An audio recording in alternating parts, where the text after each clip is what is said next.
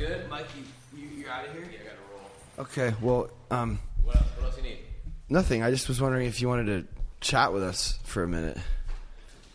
Just a minute. We have Gus on the Learning to Lose podcast. Did you press record on the camera? No. Billy is not here. Billy is not. Is he? Which is kind of ironic because I've been pretty like upset with him, and I called him. I reached out before the meeting just to make sure he was coming because we kind of had a little bit of a situation happen this weekend. You want to close the screen, Mikey? But Tim, if you want to sit down, I don't know if Billy's coming or what. It's kind of a bummer, you know? Yeah. But Gus has a year sober. Yeah. 1 year today. Let's talk into the mic. I am. I'm just setting back up. Okay. I was taking my phone out of my pocket. Be careful. We got here we go. We'll turn you up. We got Greg here. Hey. Yo. Greg's been helping a lot lately. Greg's the man. Greg has been helping with the Hyper Crush. We're getting ready to put out some Hyper Crush stuff, and we put something out already.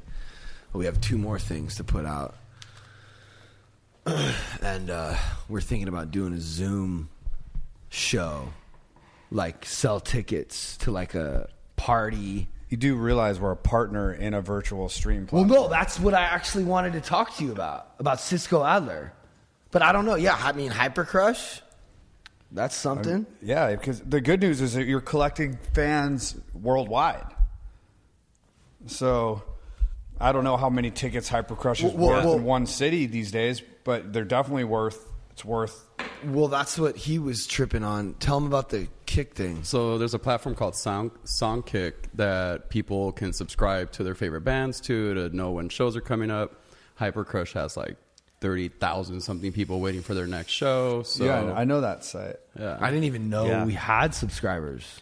just He's waiting like, on this shows. Like Songkick and Bands in Town were like the two Scoot ones. in, and then like, so it's not like scoot in and then like, no, like. This is how I'm sitting. So that this is putting so much strain on the bass. You can still lean back. Like what I like to do is if We're you good. scoot in Let's like move this. on. No, I'm gonna walk us through it, finish Pat. this. I mean, there's no reason to skip over stuff. Let's finish it. Bye, Mikey. Thank you. You see, you can kind of scoot in, and you feel that. You feel it? It's because if it's like all the way stretched out, it puts a lot of strain. Then you're on. fucking with the cow rug. Yeah, that's fine. You can go over it. So yeah, we're thinking about doing that. I wonder if Cisco could help us. It's not really a help. It's a platform that gives you guys a place to host it.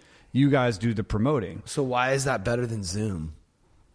No. We're going to use this platform. It's got a built-in. I would love to, audience, right? But I'm just like wondering. He's saying it's not. I'm saying could he help? He's like, no, it's not help. It's just. I mean, this. it is a place where people can go there. They go to the site and they see who's coming up. So there is a percentage of people that will also join in, but it's mainly the band that's promoting But it. so like why? Like yeah, like I don't know if I'm like super excited about doing like a Zoom show.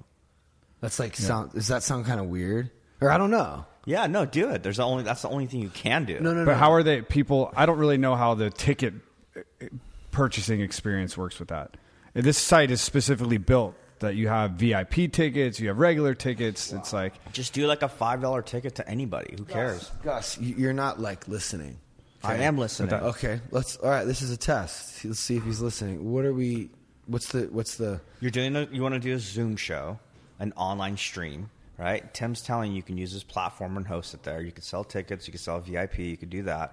You're not listening. No, but they're two different things, right? So the Zoom show would be us doing it on our own. Yeah. Cisco Adler has a platform called no cap. No Cap that he does it. Yeah. So the question is, what's the difference? Can you charge tickets on Zoom? Totally. So we can sell pre-sales and give people like the exclusive link once they pay for it. There's several platforms we can use Like for this. that's what Greg was talking about doing. And then I was like, yo, like, Cisco, but like at the same time, I was thinking, I don't know if we're like big enough for that. Or, I mean, would Cisco like help promote it too? Does he? They're not really. I mean, they do a little promotion, but they're not really promoters. I mean, I would just love to do it with Cisco just because he's the homie. Yeah, and, yeah. You know, I feel like there's got to be some benefit. I mean, the platform's there. Like Bad Religion did it. Yeah. Facts. Like, why don't you just do it on There's that? got to be some benefits. I mean, Zoom just sounds so stupid. That's what I'm saying. Well, it's I'm also doing a like Zoom show. It's we're making an edit out of it. I mean, Zoom. You're not really That's doing even like better.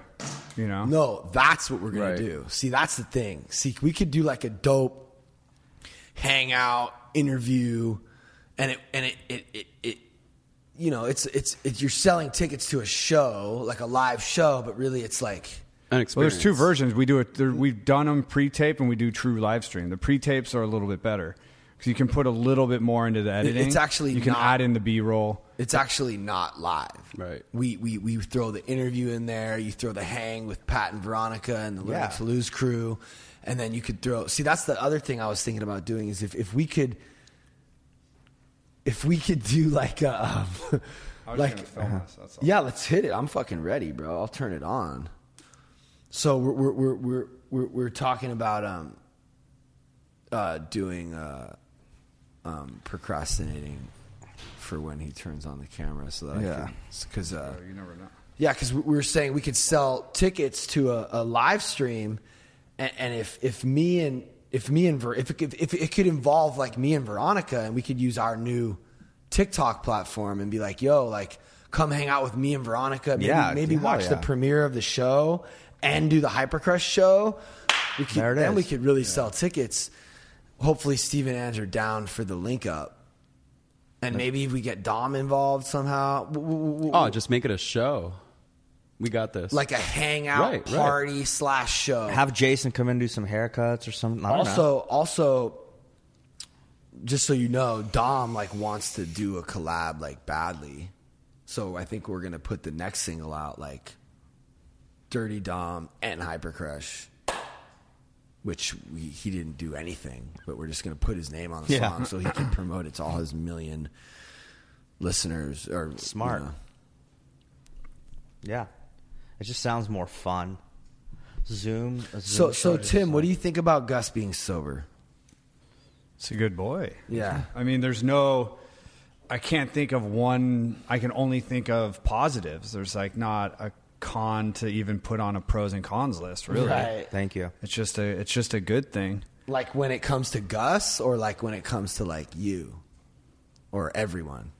Gus. Right. I think I've like certain people. It really sucks when they have to go out, like because if like I lose a good drinking buddy because they get all into pills or something. But like Gus wasn't like, I prefer hanging with Gus as he is now. He's just more on point because like you know we can go on about me, so let's not go off on that tangent. But it's But he wasn't like drinking. It didn't feel like for the right reasons. He would like get like weirdly like confrontational, right? And like I can put up with people being kind of sloppy, right, and things like that. But when it comes to like people wanting to get like violent or confrontational, or like they were just really just trying to poke you. Is that how Gus? Is that I don't remember you ever getting like that, Gus. No, I mean when we like there was a point where I was, and Tim had a nickname for me. It was Young Tyson.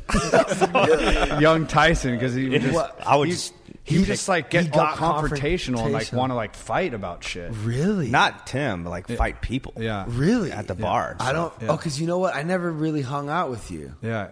No, like at the bar, you never did. No, right? So I don't really remember. I mean, you did hang out with me at Goody and Alma's wedding. Yeah, you got a little taste. You know what? There's just something about his face. He's not quite. I'm checked out. Yeah, he's not quite there. Nope. Yeah, which I could say the same for Tim, but like not. But Tim's like fun. He's not really like a bat. Like it's not like I don't know. Yeah, no, you're right. It's I used to weird. be like fun, and like we've had so many fun times, like of course Vegas trips and this and that, and going out to bars, and it just became like the past 4 years just got really dark.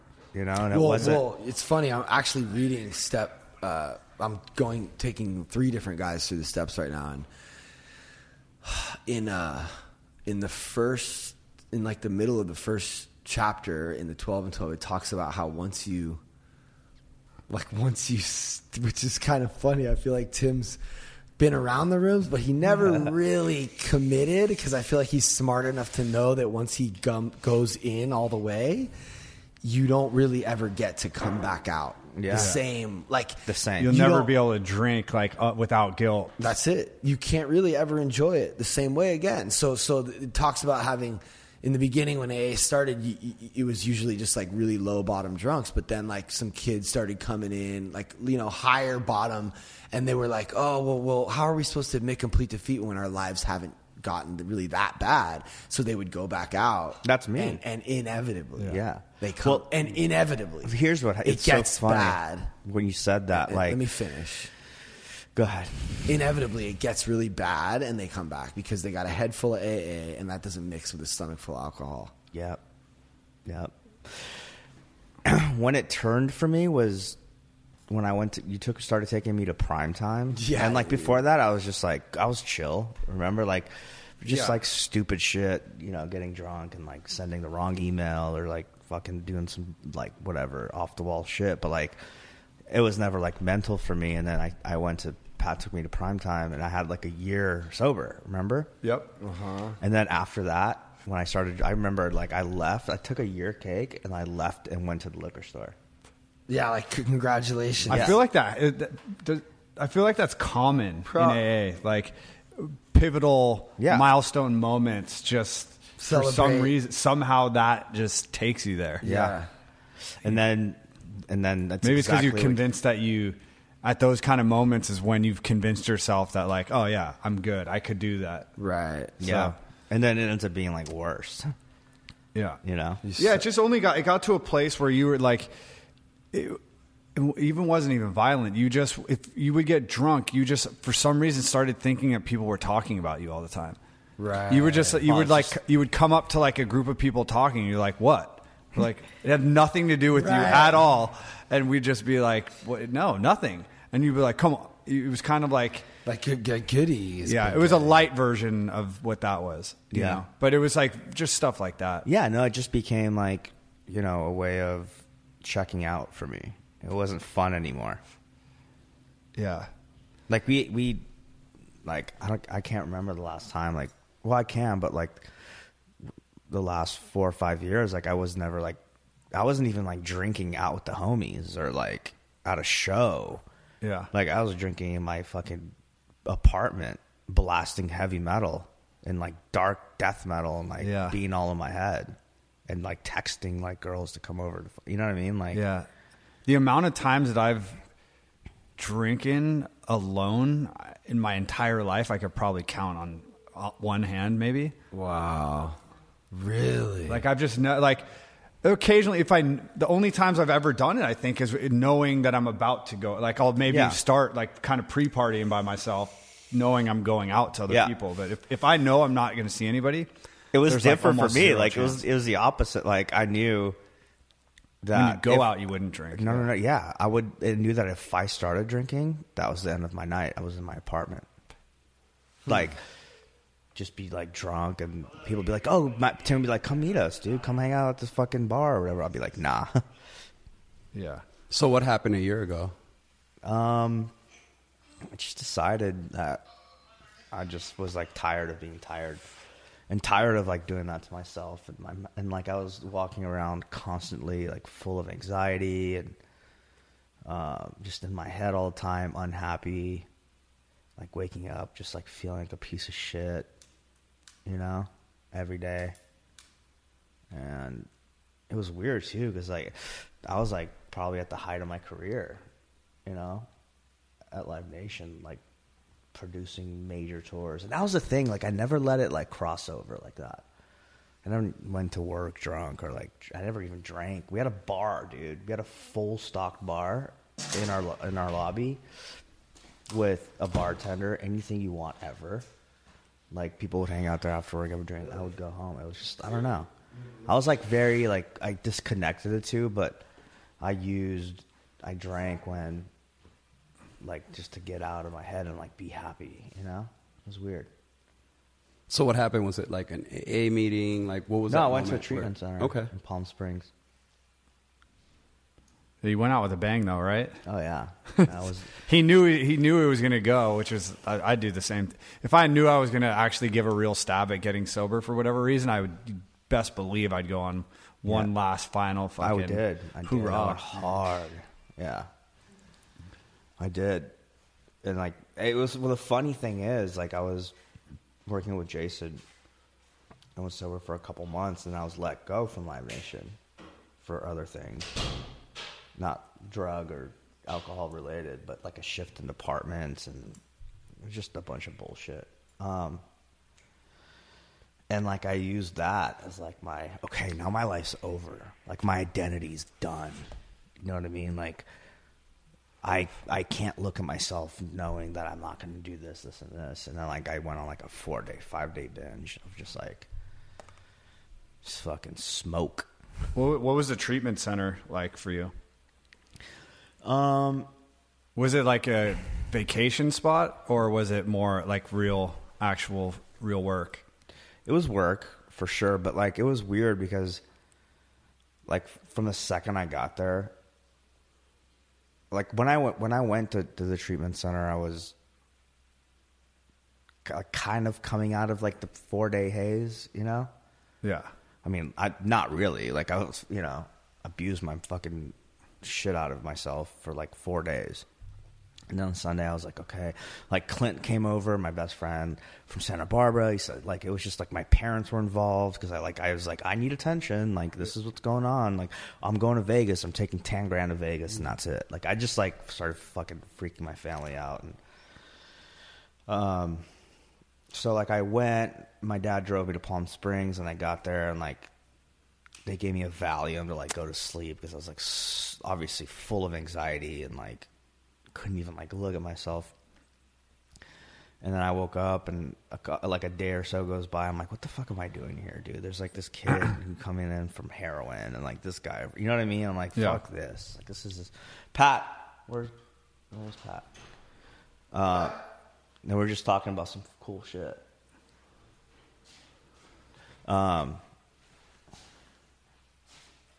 Yeah, I can imagine that when you actually like you snap into it and you're like, what the fuck am I doing here? I shouldn't be here. I don't need this.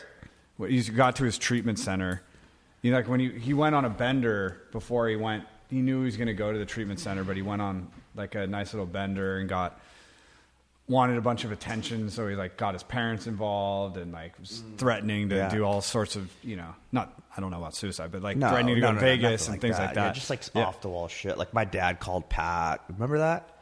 Pat didn't know. He was just like, I feel like you called me or Danielle called me or something. So, and then you went to the spot. Yeah, well, I went. So Jason's like, all right, I'm going to take you, like, take your money and pay for a month at the Sober Living, Genesis House. And I get there and I walk in. And it's like this. I'm telling the story because it's going to come back around a year later.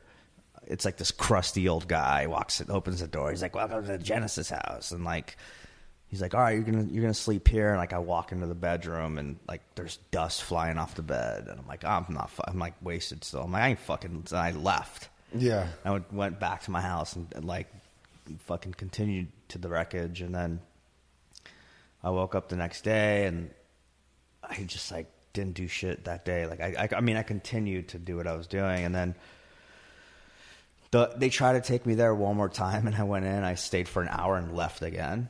It's Genesis. Yeah. And then my dad's like, well, your sister found this cool place in Palm Springs. And, like, my thought process at the time was like, okay, well, I kind of been, like, wanting to get away and, like, work on this, like, for real. Because I've put together time. Like, I was doing good, like, you know, whatever.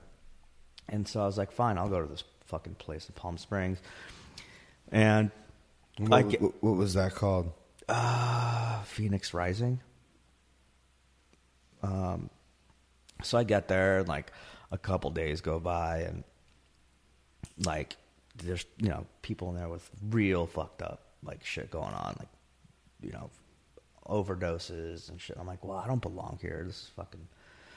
I was like, whatever. I'll give it a couple more days. And then at the treatment place, there was like equine therapy. Basically, they horse, equine therapy, petting horses. Yeah, so that's what made me stay. Listen to this. I don't know if I told you this. Oh shit, you did. I did, dude. You saw a fucking horse that changed your life. Oh, let's hear it.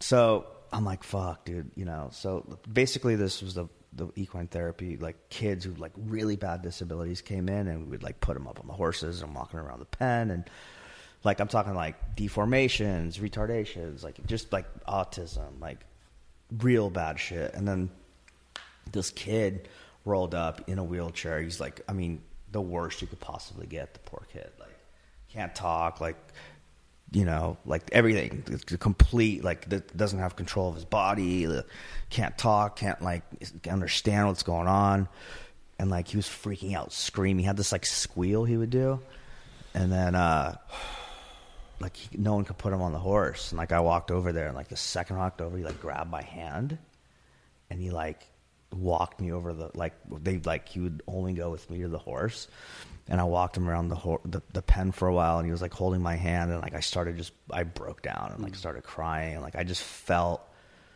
this overwhelming sense of gratitude, and like this could be me, you know what I mean? And this is definitely like if I believed in God before, but like that moment, like I just felt like a crazy like rush of, it's hard to explain, like when you have that connection, and like where I just felt like out of my body, and I just knew I was in the right place, you know, because I was like ready to bounce. I was like, I'm done, I'm leaving. Like I was like ready. Janet. Oh, what was the place called again? Phoenix Rising. Right. And I was like, fuck, I'm out of here tomorrow. Like I'm just gonna, you know, I have money. I'll just fucking go do whatever I want to go do. Or I wasn't necessarily going to go out and like go drinking. I was just like, I needed to get out of there, come back. But anyways, I ended up staying, and I met some great people. I did a lot of work on myself. Like I really just started opening up about stuff, and, you know, and it went by really quick. Like the first week was horrible. The second week got a little better. Then like I was like, dude, this is great. Like I don't have to worry about shit except like working on myself and like writing stuff down and like, you know, doing some real work that I've like never done before. And like what? Just why am I feeling unhappy about this? Like, why am I not enough? Why do I feel like I need to be this person? And then a lot of it has to do with my dad, like, you know, 8-time Grammy winner. Like, why am I always chasing him? Like, why can't I just be happy in my own lane when he's happy for me? And there's just always like, I need more. I want more.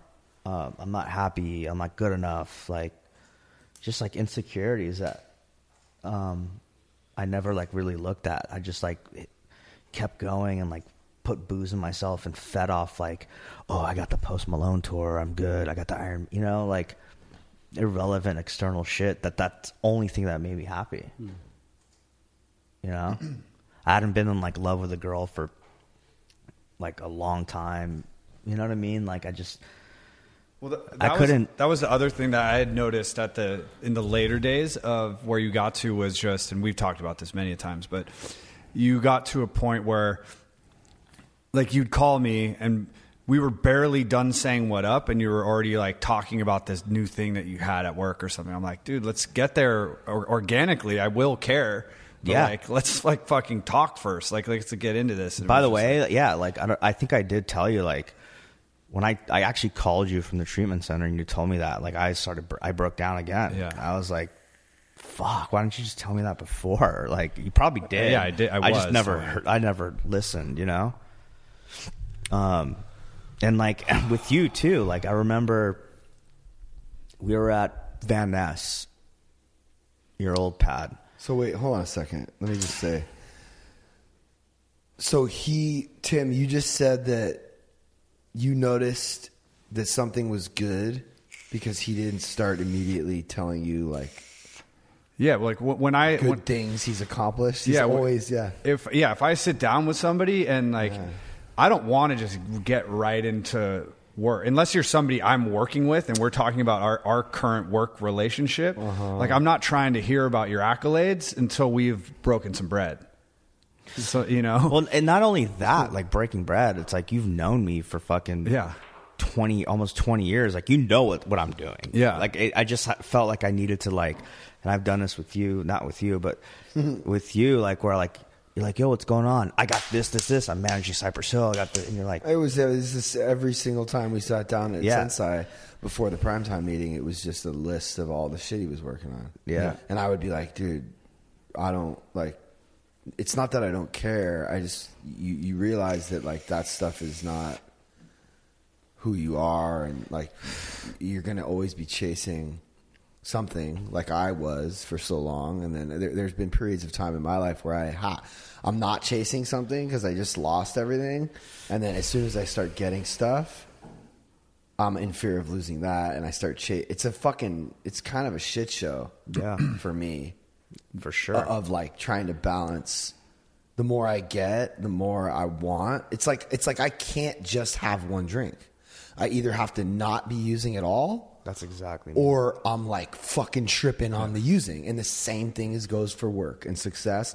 As soon as I start like getting into the TikTok thing or the show or the Ridge or whatever it is, I'm all in, and I it's like fucking. It's hard, but there is a way to balance it.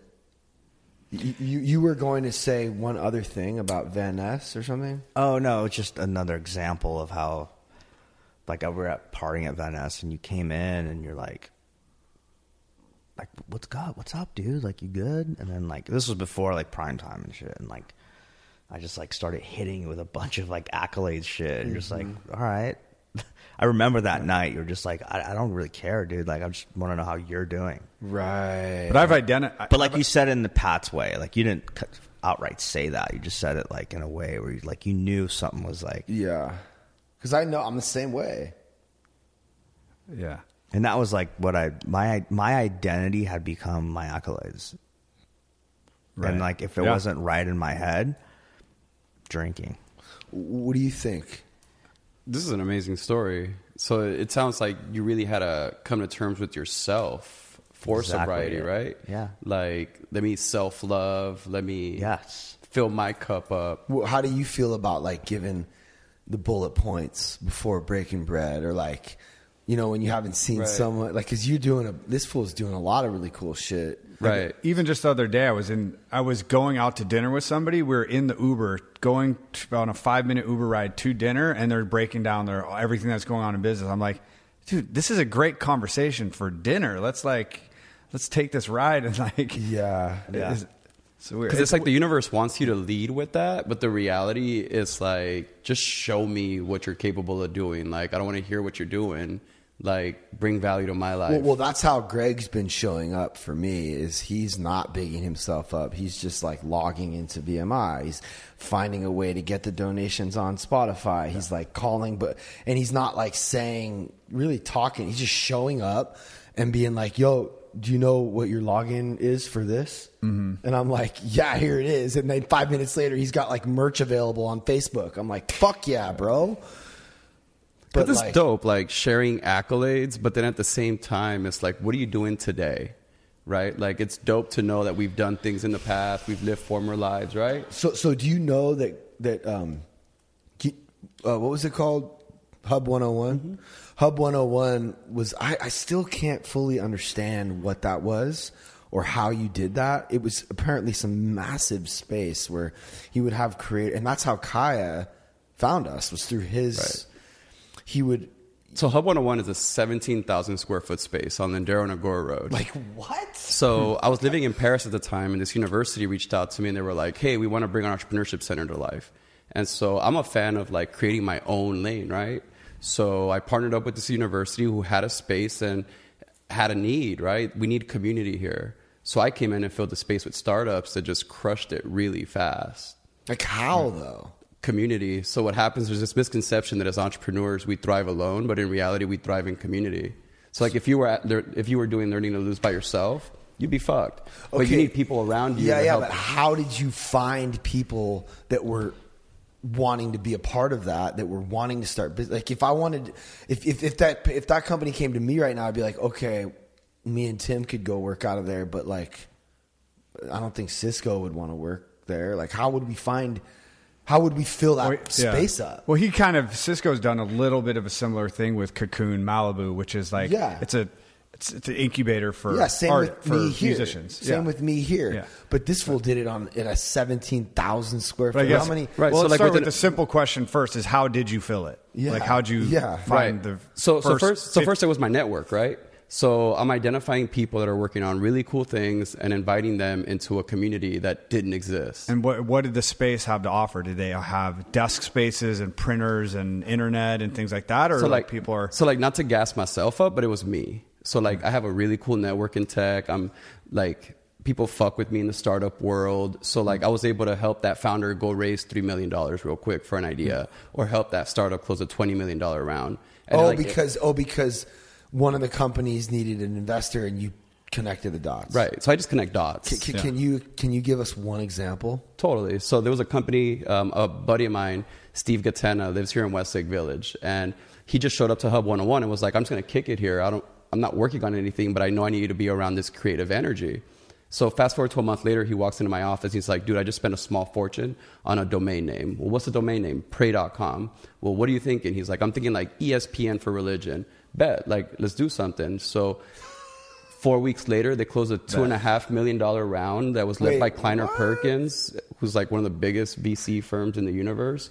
And then that was followed up with a $20 million investment. And all this happened within a year span. So in the tech world, you have people talking here's what I want to do. Here's what I'm about to do. But in the case of me and my crew at Hub 101, here's what we're doing. Which is really dope. How's Pray.com doing now? They're killing it. They're about to go raise a B round, which is going to be a fat round for them. But they're one of many startups that came out of there, which is pretty dope. So it's hard. It's really hard for me not to selfishly want to think about how we can. Well, because we got some cool stuff right now that I feel like we put a lot of energy and money into this show, which you've seen. And even this movie, and he hit me up on Instagram and he was like, yo, I see what you're doing. I want to help you with this fucking brand. Yeah. And I'm like, all right, cool. So now here he is. And I'm thinking, yo, where's our fucking 10 mil? Or even what? That venture capital money always comes with strings, Right. Where I'd rather not take money. So my claim to success in the tech world was I launched a startup 12 years ago and I always refused capital. So I'd have VC groups coming at us let us invest in your company. And I'm like, I'm good. This is the whole reason I started my business. Yeah, I mean, loans and investors aren't an accomplishment. There's an obligation. Right. You know what I mean? It would still be nice to, I guess what I want isn't. I want all the money. So in my case, I get to live off of dividends because I didn't raise capital. Yeah. Where if I would have raised capital, I would have diluted my equity and I would have had a boss, right? So I need to return to these investors their money. I need to make them money. I could get fired, but I didn't want to give up that kind of control. And you're right. It's not even that we need money necessarily. We just need someone at Netflix or Amazon or Hulu who's I see what you're doing here, and I think we can market this based off of all these different things. You're following sobriety, suburban. It's a very marketable show that we're trying to sell here. It's not what's the motive? What's the motive? I don't think that money necessarily would have changed anything because except for maybe made it a little bit better. But if somebody like that got interested, then we could still do that. Yeah. Well, here's the thing: if Netflix comes in or Hulu or a big fucking shark, they're gonna redo the whole shit, dude. They're not gonna just take your shit and put it out, which would be amazing. You know what I mean? Yeah, more than likely. Yeah. But I'm not gonna sit around and wait for that to happen. No way. But we didn't need to take money. Is the point? We were able to have proof of concept without money. Yes, and now we have it, and we still don't have someone who's interested. Well, dude, don't beat yourself over that. I told you weeks ago, I do not believe shows are getting bought right now. Well, and I don't think no one's making shit. Well, that's what Andy keeps saying, and I do. I get that, but I'm impatient. Yeah. Which is why I'm actually in a good place right now. We just got a really cool episode 4 draft. Like, it's really awesome. And it's all about, like, you know, us trying to open this Sober Living, which is actually going to happen. Could you imagine? Like, a show about, like, okay, it's like not, okay, so Prosser's shooting dope. He's 8 months sober now. We start 0 following. We're going to have almost 500,000 by the time the show's done. Want to start a Sober Living. Open a Sober. These are all things that are happening in the show. And we filmed all of it. You know what I'm saying? Like, and then Rudy, newly sober, Danielle's sober journey, Johnny's sober journey, Billy gets kicked out, lives with Martha. It's all a part of it. So we're just like, we have all this stuff. So I was telling Serena today, I was like, you know what? We're not really in a rush, because like the more time that goes by, the more we're able to see, like, DDA, the plot actually, like DDA, develop. like, is turning out to not actually be as much of a character as I thought. Sarah is not even probably going to be in the show. And in the beginning, I thought she was going to be like a big, you know, second wife, but really she's not. She doesn't really fit in the way Danielle fits in. Yeah. Do you know what I'm saying? So yeah, so it's just funny how, like, I feel like, yeah, it just goes back to, like, God has a plan. Yeah. The universe has this way of just chill, dude. Yeah. Yeah. Just keep doing your thing, and you don't know what's going to happen tomorrow. And Rudy shows up and it's like, oh my God, like, this chick is like her and Wickham. It's just a great, the whole short film thing, and people hating on her and new sobriety. It's like a really good. The thing is, man, it's like they say that it's so cliche and cheesy, but like patience really is a virtue, and I never like knew that. Yeah, but it's patience with commit, like with like vigilance and commitment, and like it's not like. It's like just being the best you can be and doing the best you can do in the day you're in with patience. Like, there's a way for us to do this podcast the best it can be and not be like, oh, I wish it was going to get more results, or, you know. Yeah, exactly. Just, patience as a character. You're right. A characteristic. Like, I've never been patient my whole life. I'm always like, I need this, I want that, I want this, I want it now. Like, it needs to be this way. Right. And then, like, I came to Pat with the sober, even though he already had it in his head, too. Like, I came to him with the Sober Living idea. And he's like, dude, fuck yeah. Like, well, I mean, I've always been wanting to do that. I never knew that. I mean, it was never really, like, talked about. Isn't that weird? That I feel like sometimes the person that you're looking for is, like, right there. So wait, bring me around. So you go from like escaping from places like this to wanting to launch a place like this, right? Dude, that's the whole fucking thing. Hold on. You know what I'm saying? So remember when I said I went into Genesis' house and left twice? Right. And, I started working with Jason, sponsor, and he's got like a really cool, like in Venice, he's got like a really cool aesthetic. Like the dude who was just here with the long hair. The men's groomer. Yeah. I met him years ago when I was. He has like 200,000, 300,000 Instagram followers. Right. Yeah, no, he's doing his thing. I mean, dude, the guy's, he worked at Chris McMillan and did like every celebrity's hair. He's like a top dude in that industry. And I met him 10 years back when I was managing this kid whose parents were billionaires, and like he would, go there and get his haircut and do photo shoots and stuff with us. And I remembered he was sober, so I reached out to him. Anyways, long story short, I came to him, I'm like, dude, I wish, like, I'm glad I went to Palm Springs, but if I walked into a Sober Living and it looked like what we're going to do, and Pat was there when I walked in, and Jason was there, and there's like surfboards on the wall. Big ass fucking learning to lose. So no dusty bedrooms? No dusty bed, no crusty ass guy like, hey, welcome to Genesis house. I'm like fucking hungover from 4-day binge. Like, funny. I'm like dying looking at this guy's face. I wanted to leave so bad. Like, you know what I mean? Like, whatever. It was, the guy's been there a million years and he's great, but like, it just didn't work for me. And I'm like, what if we did it like this way? And I brought it to Jason and to Pat actually, and like immediately called Danielle. I'm like, you're in. And I brought it to Pat. He's like, dude, yes. Like, I've been so dying to do something like this. And here we are 8 months later with a house bought, funded. Yeah, I mean the gift really animals. is the gift really is my parents. I'm gonna be honest with you, because they seen it saved my life, and they own a house in Malibu that is a sober living run by this other chick, and they see it working for her, and it's not really very structured. It's not really like saving or changing a lot of lives. They're getting money from wealthy people, but like I don't know if they're really doing they're not doing the kind of shit we would want to do. So that's really the blessing. And like, I don't know if it's weird. Right now I'm in like a really good place. Last night I was actually picturing, like, I feel like we're almost even at a place where we could put Mikey on like making the Learning to Lose thing that we hang on the wall when you walk in. No, I want to put that up there. That painting, right when you walk in, that's the one. Wow. Remember I said that? Yeah. You're like, fuck. Yeah. Not like the actual logo. No. Right. Fuck a logo, dude. Right. You know, like that. People are going to see that with the cigarette butts. Like, do you know what I thought of last night? I was thinking of like getting like the biggest like Costco canvas with like the logo. We could do something small like that in the office, maybe, or something. Yeah, no, I mean, we can. I mean, yeah, dude, we're gonna make it look dope.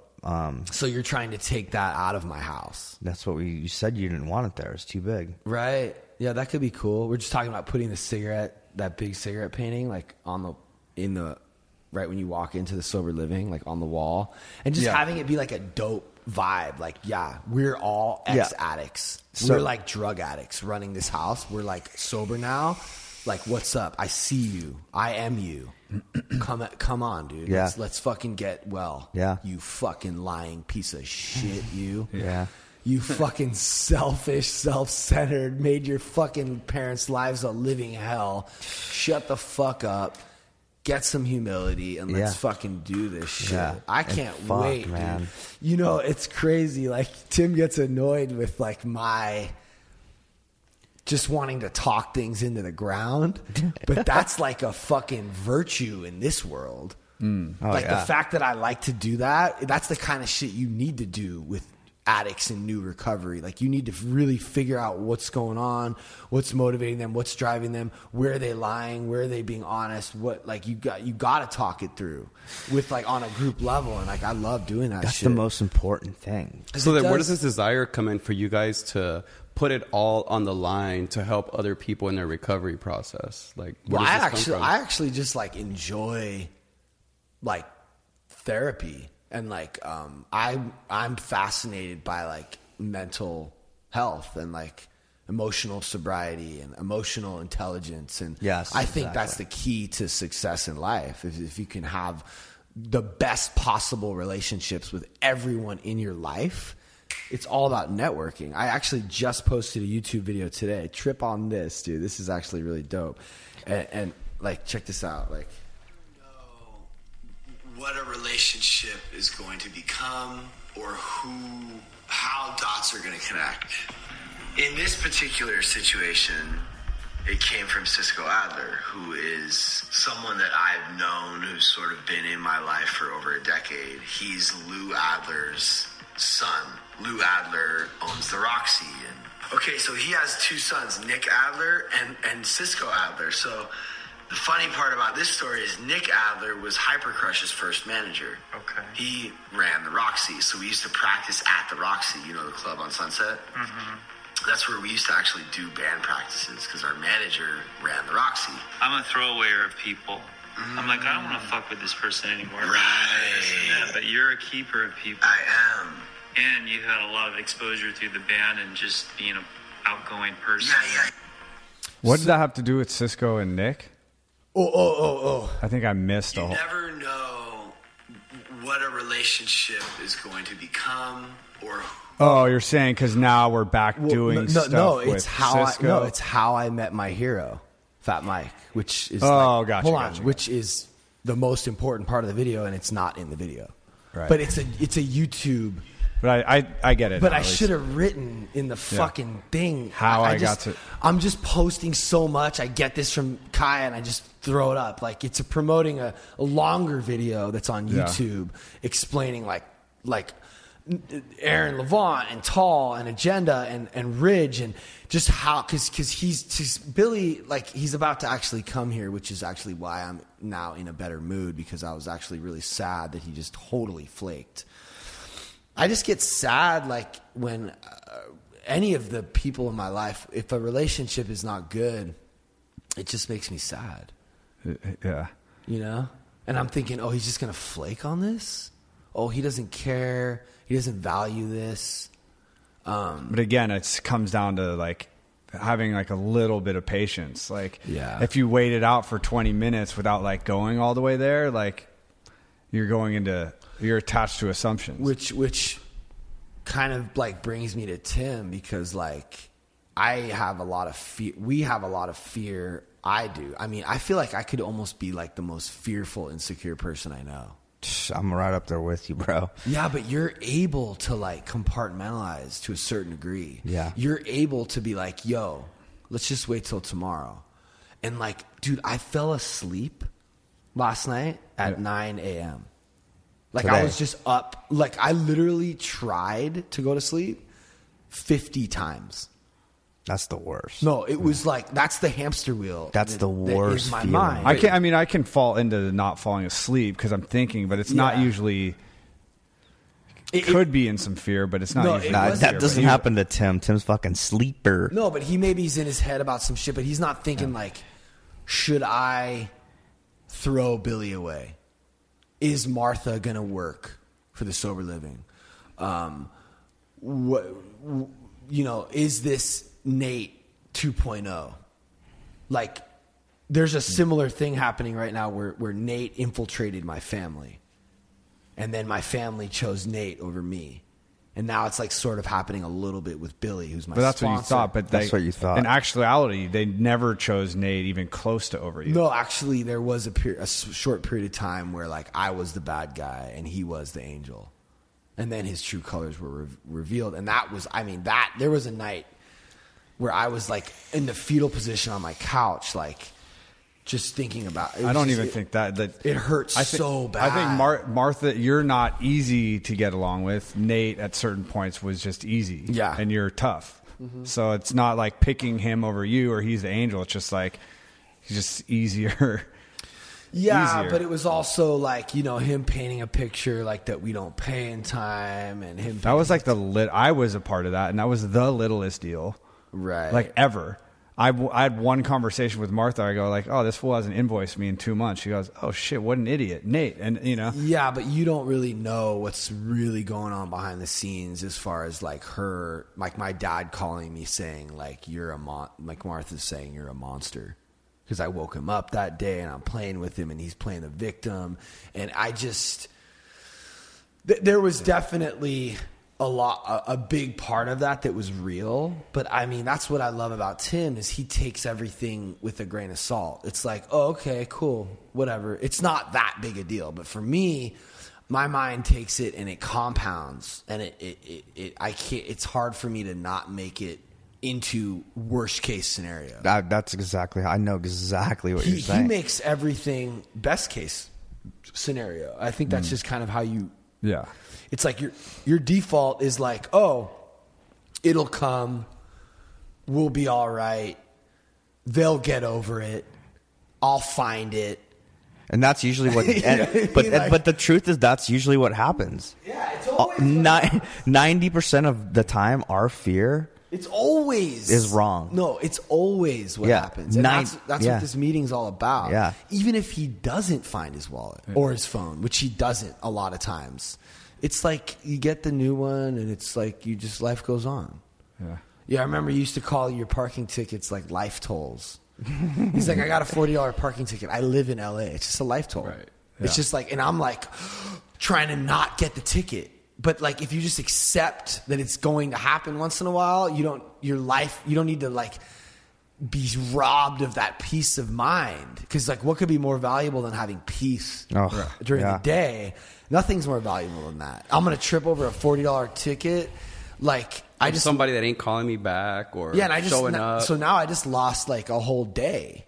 I mean, what's that worth? You'll drive back to downtown LA to like go get your vape. Yeah. Like, oh, you'll spend a whole day. Yeah. Your time's worth more than that. Like, but like, there's some kind of. But then at the same, there's positives to certain things on that end too. Well, I mean, just like being organized and like trained, like even not being like a small. It's almost training yourself a little bit to like not leave it or something. Where like things will happen to me in a day. Like I literally, if we're even a parking ticket, since you brought it up, like if I saw that, the level of me thinking about it doesn't even last longer than maybe a second. Yeah, I honestly, I feel like a lot of that is intelligence. Yeah, and then like Tim doesn't pay for the ticket, it ends up being like a $300 parking ticket, and he still doesn't care. That's like really loud. I know. Yeah, but like compressor. But I think a lot of it is like I need to get a compressor or some kind of a preamp. I think where I have plug in. But I think a lot of that is like intelligence, picking and choosing what you're going to trip on and what you're not going to trip on, based on logical, right? Like almost like problem solving. Like he's thinking, okay, what are the logical options here? Like those are the traits of like a really good leader, where they can see through the accident, right? So like this is going to be our out. So like learning to ride a motorcycle, you're taught like how to avoid hitting the side of a bus, right?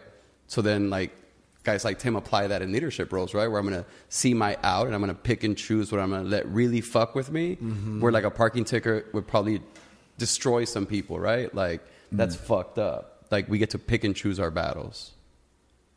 So you know, I that's not to Pat. I think you're right. Tim is very intelligent, but with Tim, and tell me if I'm wrong, Tim, all the shit that goes on in his day, 99% of it, like it's not going to affect him the next day. He's just like, yeah, like I'm going to be okay tomorrow. Yeah. Like life goes on. Like I'll be happy tomorrow. Like it's all good. Like nothing ever like derails you. So wait, speaking of derailment, what's up with you and Billy though?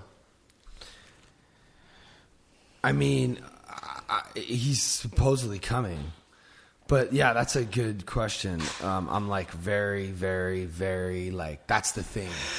That's good when he comes. Yeah, but it's always he takes my space. I'm realizing why I woke up at 6 a.m. Detroit time, which is 3 a.m. here, and I've just been going since 3 a.m. our time. Yeah. So check this out.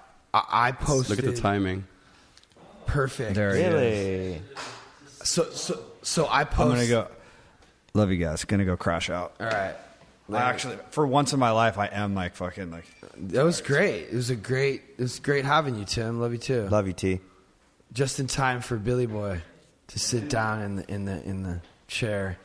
We were just talking about how Tim. Hey, Tim, you better take this or I'll steal it because I have. It's like, how could I not love him? Both of them. It's like, my mind is just such a... You have a good heart. But last night I was thinking of doing some, like, I was... But those are your thoughts, not your heart. Right. You know? So I posted a video last night. This is the video I posted. And I need you to start eating me. So this... Monica, I need you to start caring. So it got that... This caused me to get a community violation, and the video was taken down, and it won't go back up. Just because she's wearing a little bit. Yeah, TikTok sucks, dude. So Billy, we're celebrating Gus's 1 year sober birthday.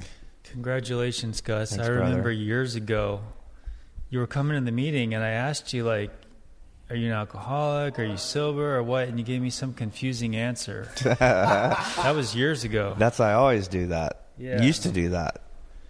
I used to like give an answer that like I thought that they would be like, yeah, that's cool, or I get that. Or, you know what I mean? Like, anyways. But no, it took time for me. Like it did. You know, I wasn't like a fucking bottom drunk, like low bottom drunk. You know what I mean? Like, I never was that. So what can somebody do? Like, if they're feeling in a state where they're like, I want to sober up. I don't know how. I don't have people around me to take me to a facility. Like, what can somebody do? towards a road to recovery? I mean, look, there's a lot of literature out there. AA has a very big program everywhere around the world. You know what I mean? Like, you can go to a meeting. It doesn't cost anything to go to a meeting. And anyone can access AA. It's not, there's no, you know what I mean? Mm-hmm. That's where it starts. Right.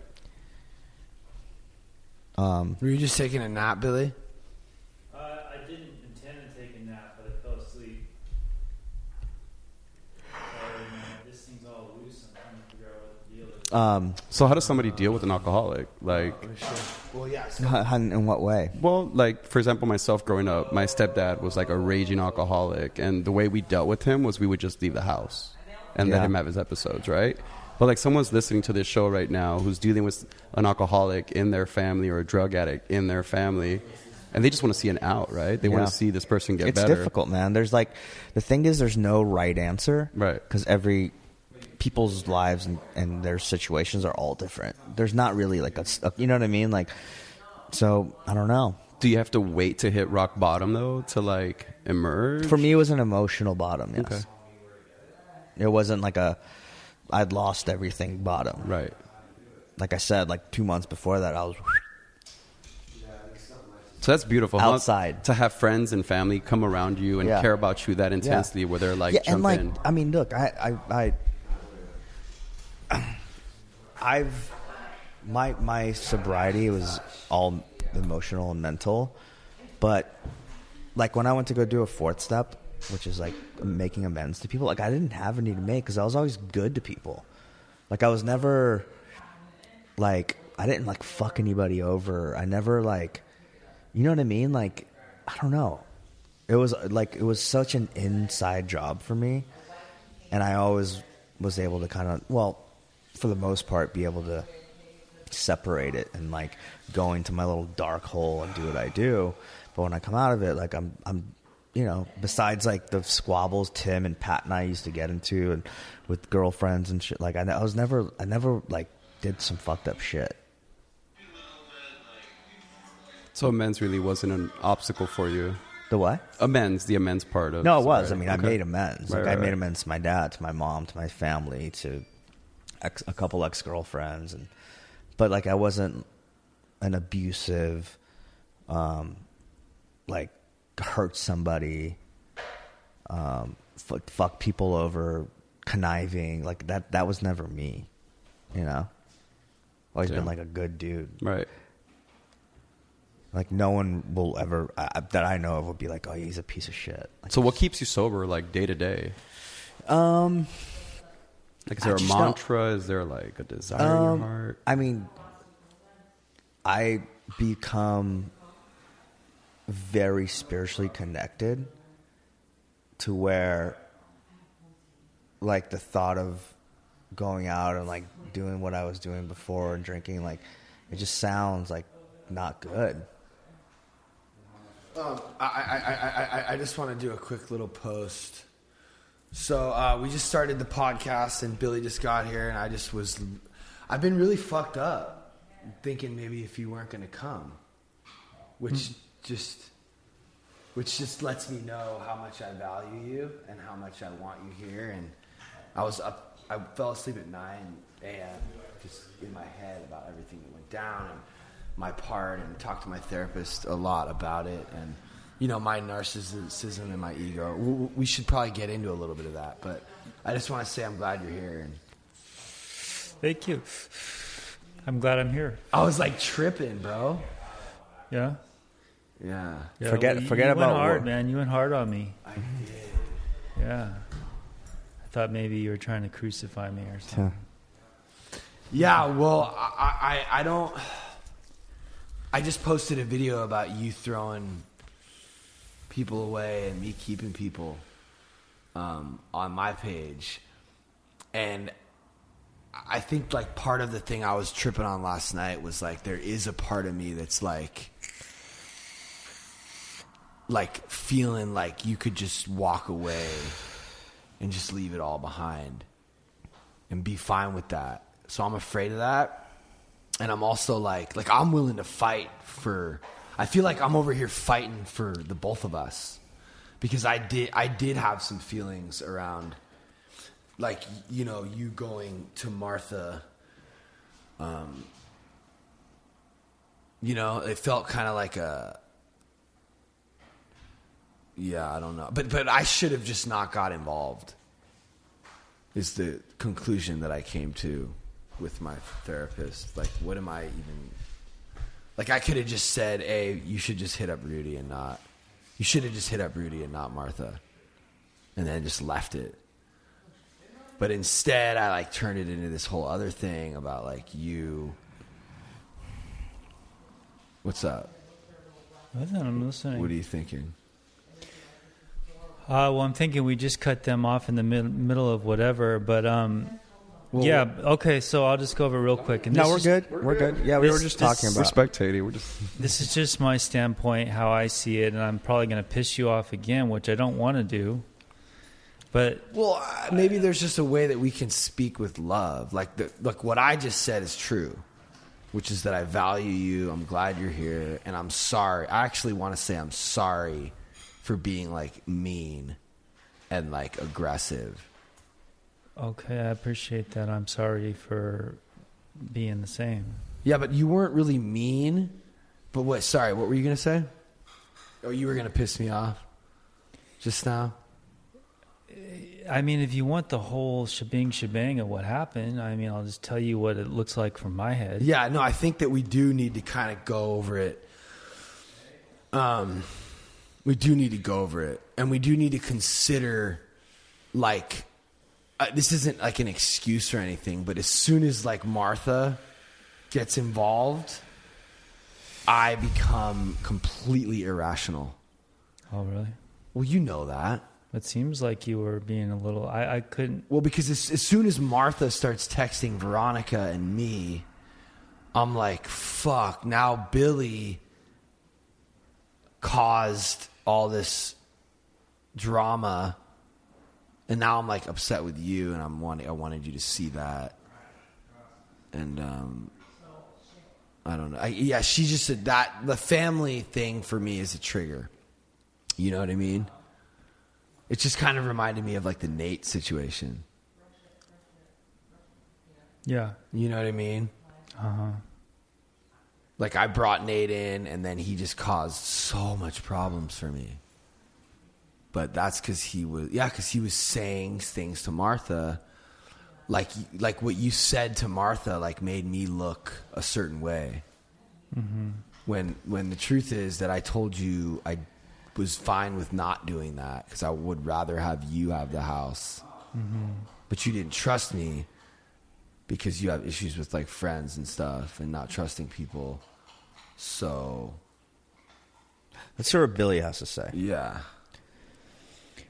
What happened? Like I said, I'm just going to be assertive, candid, and honest, and I'm just going to give it to you from my head. Is like, why is Pat even involved in my personal life? That's how I look at it. Like, why is the long arm of the law like even? This is my home where I live. Like, why are you even involved? And that's the standpoint I was coming from, because previous to all this, I saw Martha as a landlord. You had nothing to do with any of it. The whole Charlie thing, the whole Carlos thing, you know, I got in a fight. There was just fucking... They were making, like, death threats. They were going to beat up your other guy that was staying here. And you're like, I don't want anything to do with any of that. And then suddenly, you're the boss, and you're telling me how to live my life at my house. Did I tell you, though? Yes. What did I say? Well, okay, so here's the deal. Here's how... Okay. But I also think... Okay, here we go. But wait, back up. Just back up before you get crazy. I think you can answer that question on your own. What question? Why I'm involved. Well, yeah, because you want Rudy to have a safe place to live, and she benefits you, and... Right. Well, that's one reason. What's another reason? I don't know. Well, they're my parents. Yeah. And then there's also even a third reason. I mean, okay. I think if you think, if I... No. To me, that doesn't make any sense, because I'm living here. things are nothing to do with Pat, and then suddenly Pat's calling all the shots. Well, I want about my life, where I live, and what I should do. So I'll say it again. Like, I should have never gotten as involved as I did, and I'm sorry. I appreciate that, and I'm not trying to be a dick. I'm just trying to show you how it looks from this perspective. Right, but like, okay, when I got involved with the Ridges, June 16th, when I got kicked out of my house in a way that I've never been, everything's changed. I don't feel like sponsor relationship. I don't feel like, we had a good relationship, but it's completely changed. But also, didn't you text Martha about Rudy?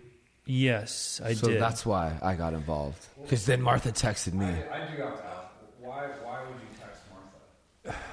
Because Martha's my landlord. We've been communicating this whole time, all through the shit show with the Placentias and Charlie.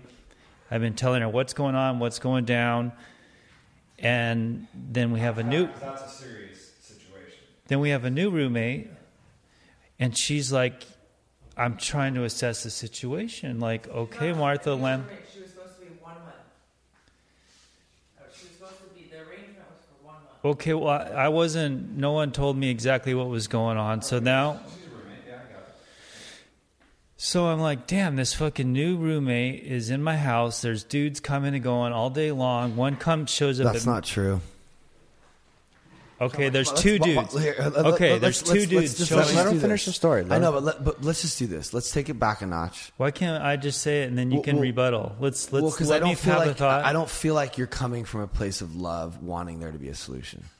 And I think we both need to take a step back. No, that's not it. No, we asked him a question. You're manipulating me again. I'm just trying to lay it out. He's explaining. He's explaining. He's exaggerating. No, guys. I always exaggerate when I talk. My conversation with Billy, yeah. it's like I think he probably would have come to the conclusion you probably could have handled it with Rudy yourself.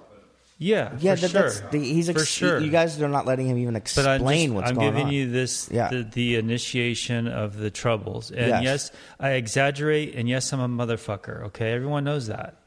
I'm an exaggerating motherfucker. That's how I talk. Okay. So I get pissed because I'm thinking, what the fuck is she thinking? Because there's a dude there earlier right? And then at midnight, another dude shows up. Damn, Rudy. Okay. And I'm like, oh, okay, there was one dude, and I'm like trying to think, is this cool with me? I don't know if this is cool. What's going on? So I'm not really clear on how I feel about it.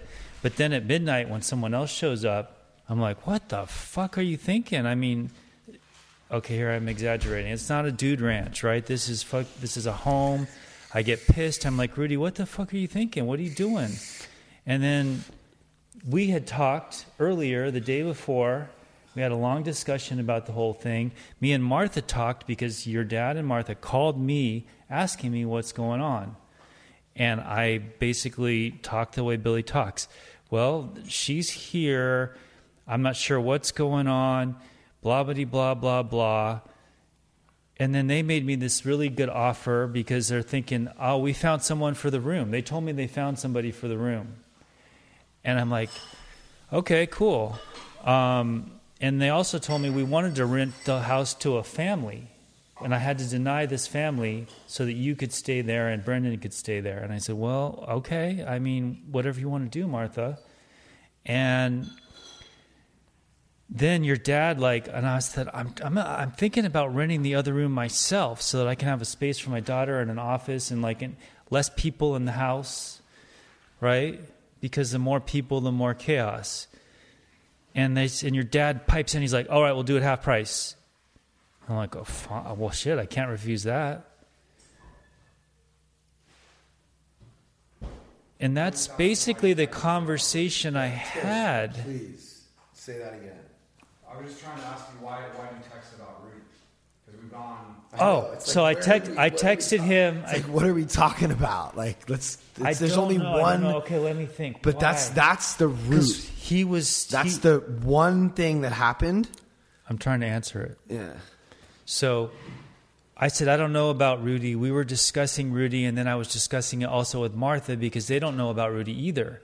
And I'm like, well, Pat wants her to stay here, and she's newly sober, and I'll blah, blah, blah. I don't know if she has money for rent. Like, just figuring out roommate shit. What was the question? Why'd you text Martha about Rudy? Because I got pissed when she brought the second guy at midnight, and I'm like, why didn't you talk to her? Did I text her that night? Yes. No, I wouldn't have texted her at midnight. Yes. I text Pat. No, you did though, because Martha texted. Maybe Veronica. the next day I texted her. No, Veronica. I don't remember. You got a text from Martha that night, right? I just think in life, Also, they were away for Taylor's birthday on like a. if you're No, but you got a text from Martha that night. you should be able to deal with Rudy. Yeah. Rudy's like a little. She got Yeah. But here's the situation: is I thought, okay, roommates. I mean, she's a roommate, so she has every right to do whatever the fuck she wants, right? Yeah, I mean, So I'm thinking I can't just go tell her how to. roommates don't have the right to do whatever they want. You're in a group setting. Well, I thought, okay, I'm gonna have to approach her the next day about this shit. It pissed me off. I thought that was like overstepping boundaries, right? But so that's the thing. So, and we were talking, and I'm like, Pat, see, this is what I'm talking about. I don't remember exactly. Okay, so I dealt with it wrong. I should have went to Rudy and the dude and said, hey, this isn't cool. I didn't. But I text him, and I think I might have text Martha, like, this is fucked up, So I'm just wondering if you can be fully honest with yourself about why you got so mad. Because I think that's like the key to discovering one of the reasons that this got so played out. Why? of Because pocket. I didn't want her there in the first place, and I just worked out something the previous day. But didn't you like when Rudy? I like Rudy. I think she's great. I love Rudy. She's a very cool kid, right? It's not a character assassination here. It's they made me a good deal to have a peaceful, safe house that I've been working really hard for. I even got in a fight. I've been dealing with all this shit. And they said, yeah, we'll rent you the room. And I thought, great. One less person to deal with in my house. This is going to be a great, safe place. I can really fix it up, have my daughter here. I'm safe because I've had no safe place for years, really, because Angela was a fucking crazy bitch for 2 years. Blah, blah, blah, blah, blah. What was the question? Well, I mean, I'm sort of understanding a little bit more. You're just going like, you were really excited to have that free, and now that you're in. What? Yeah. I'm like, listen, I really only want to be here if I can have it rent free. And this has been, No, not rent. If I can have that room vacant.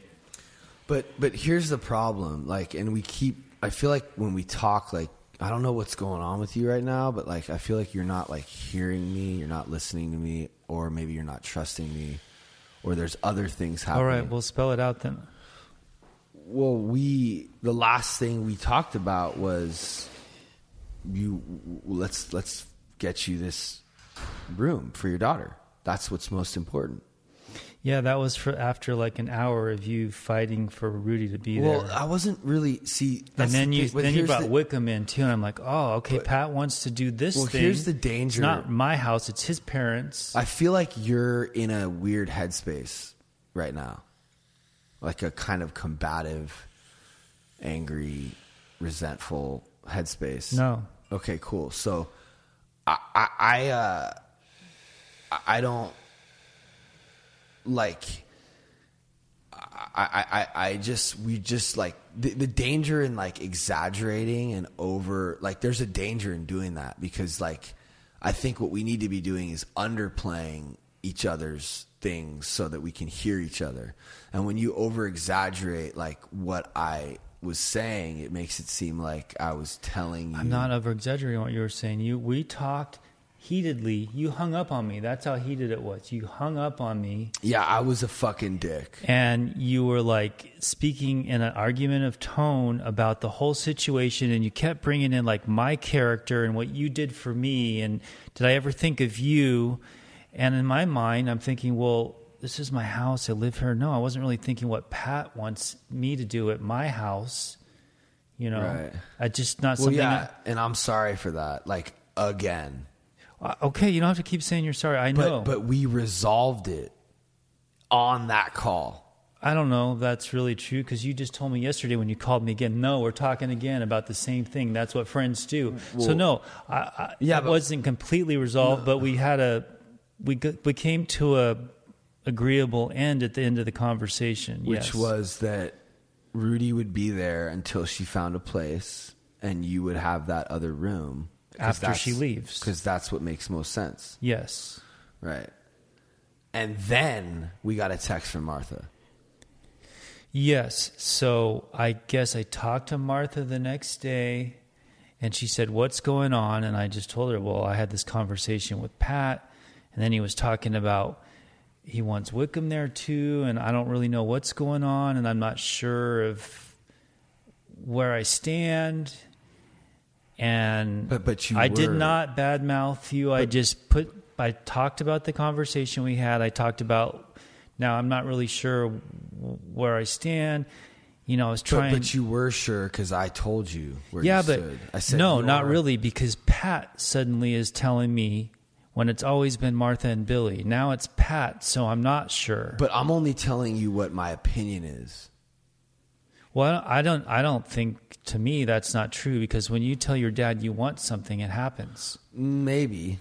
Well, it seems like every time you've done that I've seen. I probably could. You hold a large power position in the family. For sure. And I could, if I really wanted to, make something happen.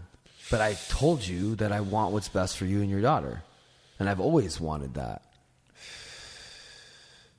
Well, I appreciate that. Dude, and that's my heart. No, that's your heart. Yeah, I know, but that's the problem. This is where the problem lies.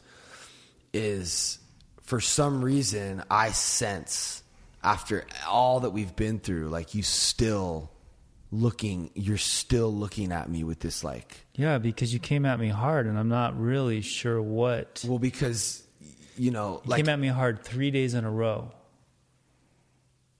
Well, and you kept bringing my character in and who I am. And, I don't give a shit about Rudy on the streets, and I don't give a shit about helping an alcoholic and all this stuff. And I'm thinking, well, I'm asking. I do, but my experience of bringing alcoholics home way back in the beginning, it doesn't help them, and it definitely fucks up my life. Mm-hmm. When you bring them into your house, it doesn't really help them. They just take advantage. It makes it too easy for them, and it doesn't help them really. And they fucking just create chaos, and they don't appreciate shit. Yeah. I tried it several times. Well, that's a conversation to have. But I'm sort of checking with you. So what I was I'm also confused because you like Rudy, you care about Rudy, you wanted her to work for you. And I feel like there's also this other element that you're maybe not seeing of maybe you were more angry about her having guys over and there was something else going on with that too, a little bit maybe.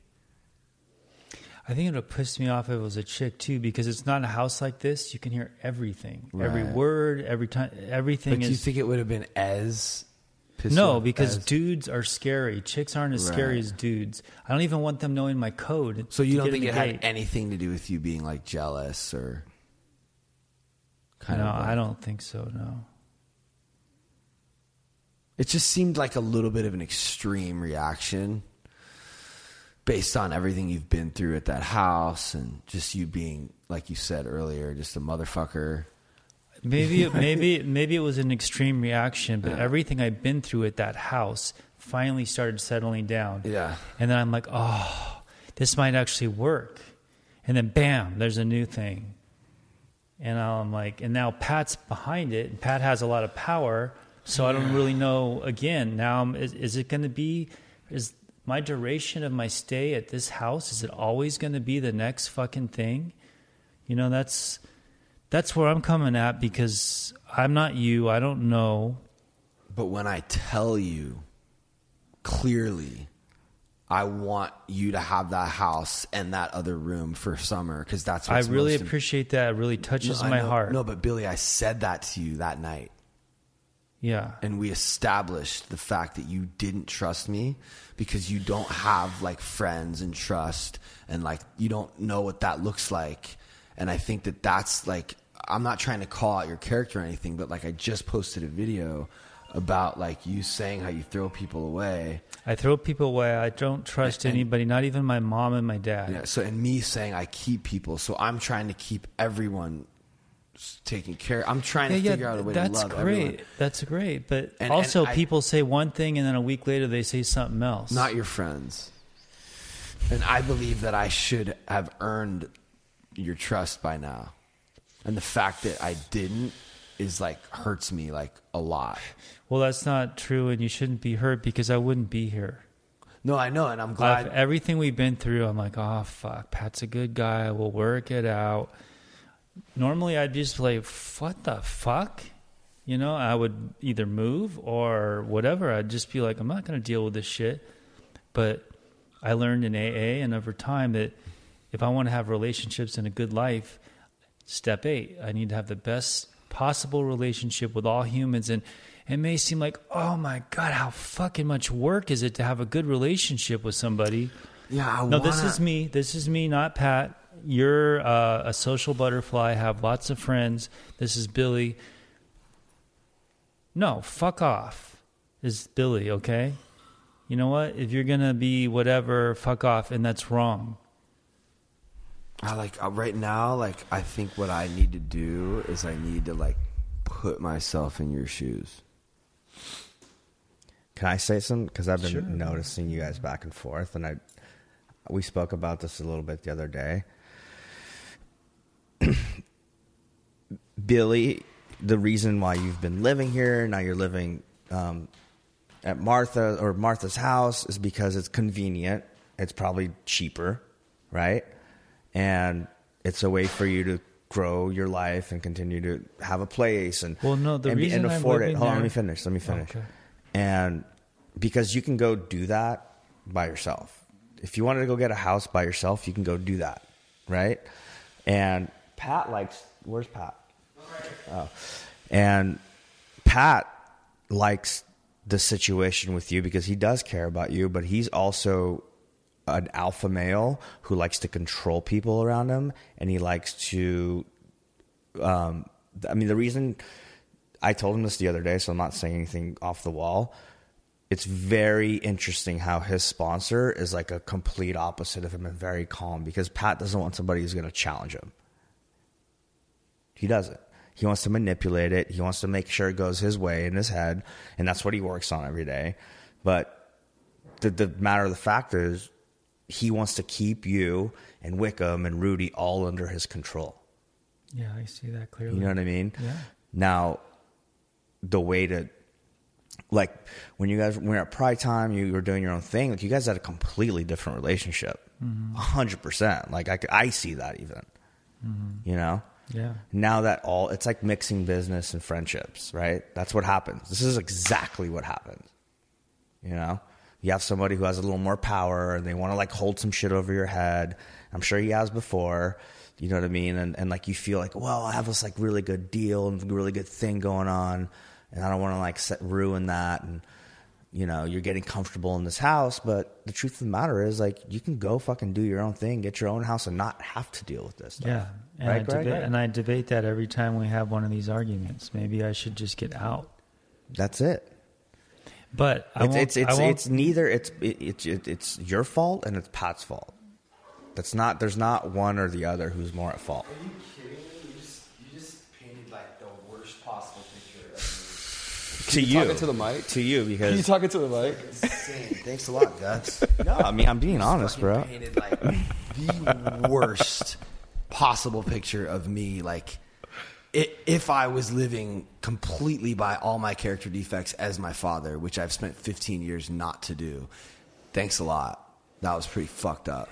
No, it wasn't fucked up. No, I think it was. No, you just don't want to look at it because you know it's true. Some of it is, and even Greg was like, "Yeah, no, yeah, some of it is, yeah." But I'm fine with Wickham not living there. I'm just trying to help Wickham. No, and that's the first thing I said. Let me finish. Yeah. I'm fine with Billy not living there. My dad is the one who wanted him to be there because my dad's the master manipulator. I'm actually and the reason that I wanted Billy to be my sponsor isn't so I could control and manipulate him. Are you fucking insane? No, I'm not. Let me finish, dude. Please. You just asked a question. Okay, I'm sorry. You actually think that I was like, oh, wow, this guy is like quiet and calm. I'm going to ask him to sponsor me so that I could control him? Yes. Well, that's fucked up, and I resent the fact that you think that because that's pretty low of you to think it's that not way low. of me. The reason that I wanted Billy to be my sponsor is because he embodied a certain honesty and humility that I aspire to have. Maybe, yeah. No, I'm telling you. Okay. Okay. But you asked me my opinion, and I just think... And I really think that it's fucked up that you're painting that kind of a picture of me. I'm not painting a picture, Pat. I'm giving you my opinion. Okay, well, I think it's really fucked up that that's your opinion. And by the way, like, you're looking at it from a place of painting a bad picture about you. You know this. You know that you're an alpha male. You don't like to be challenged. You butt heads with alpha male. So you pick the complete opposite of you as a sponsor. That's all I said. I just liked his share and his honesty, and I think that he works a real fucking program, and it's all about humility. Absolutely. And that's what I liked. Yeah, but like you thought that I was saying that in a negative tone, and it's not. That's who you are. I'm the same. Like, the reason why Jason and I butt heads all the fucking time is because of that exact reason. You know what I mean? And I didn't know that about him. Well, and you guys do complement each other very well because you have what Pat does and Pat has what you don't. Yes. You know, so it wasn't like coming from a place of like trying to put you in a bad light, Pat. No, I see that. If I could, I would do the same thing. We all want to do that. We all want to control our environment and the people in it. Of course. Yeah, but I also want I want him to be happy. For sure you do. Like, and I don't want to just have him like under my control. I want to collaborate with him because I think he's valuable and he has a lot to offer. It's not, and you have to say the other part. I am. No, you didn't. You said I chose him so I could manipulate him. No, I didn't. You said all the bad parts. No, I didn't, Pat. That's what you heard. Well, we have it recorded. I started off by saying, what I said was, Pat loves all these people around him and he wants to help them, but he also likes to control. He likes to be in control. You do. Well, I do. So does everyone. No, he doesn't want to be in control. Yeah, I do, but I just don't. I don't have that power position. So there's nothing wrong with what I said. Like, that's not a bad thing. Yeah, but there's another side to that coin that you didn't say. What was this other side? That I value him and that Dude, I aspire. Didn't I say that? Well, really? no, that I aspire, that there are other reasons also why I like working with him. And I don't need Wickham to live in a place that I can like I don't need Billy to live in a place where I can I just wanted to help him. Because he had no place to stay, and me and Veronica felt bad that he got kicked out of his house. I didn't let him live here so I could control him. What I said was, and then my dad asked him to live at that house. Okay, and I was like, oh my God, that's awesome. Do you want to do that? That's great. Like, do you really think that this was some master manipulation on my part? Like, no, I don't think that. But okay, so since we're putting Pat on the hot seat here. Here's my take on this. So yes, Pat is an alpha male, and if he can, he will try to control things. But at the same time, he's very generous. Very. And he comes around and checks himself where he's been wrong and works it out with people. And, he's got a good heart. But he's also like a lot. He's a lot with... kind of relentless on, when he wants something, he's relentless. That's control. And manipulative and smart, like all of us, but he's also a good guy. So there's both there. So that's the other part. And I like, when we started talking on the phone, like I started going the wrong direction when I started asking you, like, do you see how helping Rudy is also helping me? That was like the wrong direction to be going in. Do you know what I'm saying? Like, well, that's where I seemed fucked odd up. to me. It seemed odd. Like, well, why are you bringing that? Because that's where I fucked up. I'm saying right now, I'm sorry for doing that. And I fucked up because that was ego. That was like, and I talked about it with my therapist and like figured it all out. What I should have said was, Billy, don't you, like, wouldn't you want what's best for, what do you think we can do to help Rudy in this situation? Or something like that. Like, something along the lines of, like, maybe you could ask her for them to leave and then just, like, dipped out and not had any investment in what the results were going to be. You know what I'm saying? I should have just said that and then left it. Oh, what's And best not- for Rudy? Well, then I could have thought about it, because that's a whole discussion in itself. And that's really what I was like wanting to do. But my ego made it about me. And all I wanted was like a little bit of like, oh, really? I didn't realize that was helping you. I just wanted like a little bit of like, oh, okay, cool. Yeah, like I do care a little bit about what you want. And it was just like, but that's stupid. But I do care about what you want. But it just then I'm became thinking, a this fight. is my home where I live. Yeah. What you want is cool, but I don't know if this. Not anywhere near as important as that. Can I And ask that you, was the Greg, thing- from an outside perspective, what do you think is going on here? Are we just bullshitting But there's each this other? one very important fact that I feel like keeps getting missed. Mm-hmm.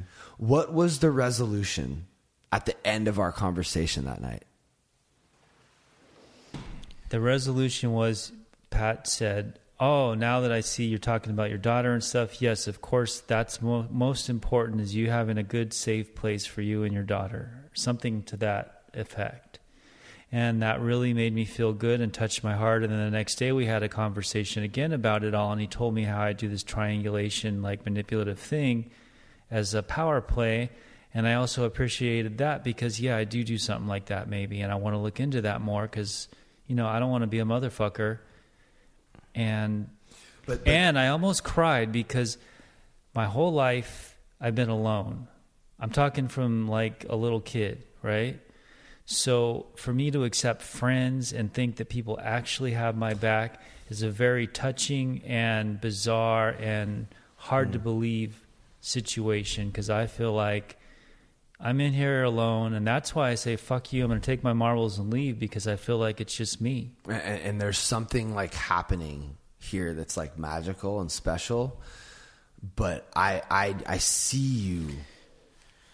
I see that there's like there's a large part of you that's like continuing to push me away. But I mean, you're here. So there's also another part of you that's like wants to accept my like love and friendship. That's my instinct, but and I'm trying to fight that and be like close to him and like work through this and like let him know that I am his friend. Like the first thing I said when you came here was like, this has been affecting me so much. I want you. I care about you. I value you. And you know what I'm saying? Yeah, same here. Yeah. That's why I'm here. Yeah. But then but then when we start talking about it, it's like there's still obviously like some... Look, here's the thing. Can I say something real quick? Yeah. And Pat, you actually said this in the meeting. Pat, we all know Pat's heart is 100% whole and bright and beautiful. He gets inside his head and does some fucked up shit sometimes, like you said in the meeting, jumping into the middle of this and trying to control it, right? No, I literally said in the meeting that I should not have tried to fix the problem with you and Rudy. Exactly. But I did. Craig posted into the Primetime group. He said, when we see a conflict happening, we should step away from it. He just posted this in the Primetime group. Yeah. Like, today, this morning was perfect. Yeah, you read that. He sends his little... You saw that. I didn't see the Facebook one, but he sends out the daily reflection from Emmett Fox and then writes a little bit. And it was like... Sends it out to where? To me and a bunch of other people. So you're on the group text still? Yeah. because you've said multiple times that you're like outcasted. Oh, I'm on his group text, but I'm not on the Facebook group. No, but I just want to illustrate like how you're still a part of that, but you've said multiple times that you're no longer a part of any of those people's lives. Well, I'm not. He's just been sending me this for years. Right. So I read it in the morning. Yeah, but maybe you still are. So where you guys at now? So hold on. So I didn't finish. So Pat jumped in and controlled it, or tried to control it, and he knows he shouldn't have. And it came back to haunt him. Like, he was up till fucking 9 a.m, like, thinking about this. Whereas if he would have like stepped back, it wouldn't have. He wouldn't be in that position. But he cares so much about you. That's why he was up, and that's why he's doing this, and that's why he's trying to fix it, because he's like, fuck, I shouldn't have done that, and here's what happened, but I don't want to let that go. But I want to learn to lose from, I want this bad experience to be something that we can take away. Like, I want us both, like, you know how hard it is for me to see that I shouldn't try to help my friends resolve their issues? Yeah, dude, I'm the same. Like, that is like... For me to even say that I shouldn't be doing that when I was raised by a father who he made it my responsibility to fix their marriage. Yeah, that's crazy. He made it my responsibility. You're going to get me and your mom back together. So I have it. It's in my blood to go, oh, Rudy and Billy, problem. Let's fix it. And like we did, I got him on a 3-way the next day, and like we worked it all out. Yeah. And like they're watching a movie, and I asked you, I said, why are you watching a movie with Rudy? And you're like, I'm just, what'd you say? I'm tolerating her. Or some like really mean shit that was like, should have only hurt her, but for some reason it hurt me because like I don't like fully believe you. And if that is the truth, something changed in you, made dramatically as far as how you see her, like your love for her and your caring for her, like has completely evaporated for some weird reason. And that's kind of one of the things I wanted to see if we could explore. Yeah, I mean, like, you said, I love Rudy, she's great, but then you went and texted Martha after a couple days. No, but not only that, but he's like, I'm tolerating her. Was it the two dudes? No, like they watched a movie together the past 2 nights. Rudy's like, do you want to watch a movie? Like Rudy and Billy are like seemingly they were like friends. Like I feel like right away you were like wanting her to work for you. So I don't know what happened with all that. But okay, well the truth is I barely know Rudy. So to say that I like am really good friends or no, love I never her, said you're really good friends. I said you were. I like Rudy. Right. I do. So then what does that mean when you say you're tolerating her? I'm tolerating her in my space. So it's more of like a possessive, I don't want anybody in my shit. Yeah. This is my thing. It's not her. I don't care about other people. I don't care who it is. Yeah, you only care about yourself in that house. Well, yeah. Not necessarily only care about myself, and I do want to help, but that's a whole nother conversation. What really helps... No, Billy, just be honest. You want the house to yourself, and you don't want to care. Create a safe harbor there for me, my kid. And that's it. Yeah, that's the truth. That's okay. And then, if there's something else, maybe. But I want to be really careful about what I introduce to that place. Yeah. And that's okay. Like, there's nothing wrong with that. You want your own little spot. So I guess one way of putting it is, your love for your daughter outweighs your desire to even want to be like nice or help Rudy. I am being nice to Rudy. Well, no, but you're tolerating it. Well, that's the truth. Yeah. So I'm trying to put it like in a clear, like your love and your desire to want to. For your daughter and your family outweighs anything as it relates to Rudy, which is fair. Yeah, and that's okay. I'm just trying to make sense of it. Look at it this way. If it meant my daughter's life and anybody in here, I would kill them. Right. Without thinking. Well, yeah, obvious. Well, yeah, but what I'm saying is like Rudy's even just the smallest little threat, or like, and you're like, your desire to help. She's not a small threat because she's attached to you, which is a big threat. Oh shit. Right. It was a good therapy session. But like that's kind of heavy though. Like that you're. It's not Rudy. She's nothing. It's you behind Rudy that's the problem. So it could have been Rudy. It could have been anyone else. So, but that just goes back to the same thing about him still not trusting me. And after all we've been through, Billy still sees me as someone who's going to like potentially like ruin his life or something. No, I see it as a potential problem. I don't think you're going to ruin my life. But as we see, there's a whole shitload of like an avalanche of drama anytime anything happens. True. And so it threatens our relationship. Rudy threatens our relationship. And threatens the peace of the house. And it's just a big deal. So it's not that the love for Rudy, it's the logical analysis of the situation. Yeah, I mean, you're looking out for Billy. Yes, Yeah, of course. that's it. Human nature of survival, right? Yeah. That makes sense. And Rudy So at might one work point, out Pat's great. going to look out for Pat. Yeah, and that's what he was doing. yeah, And but this is what Pat, I'm doing. Pat looking out for Pat means not jumping in the fire. Or telling everybody to go fuck themselves. Wait, what?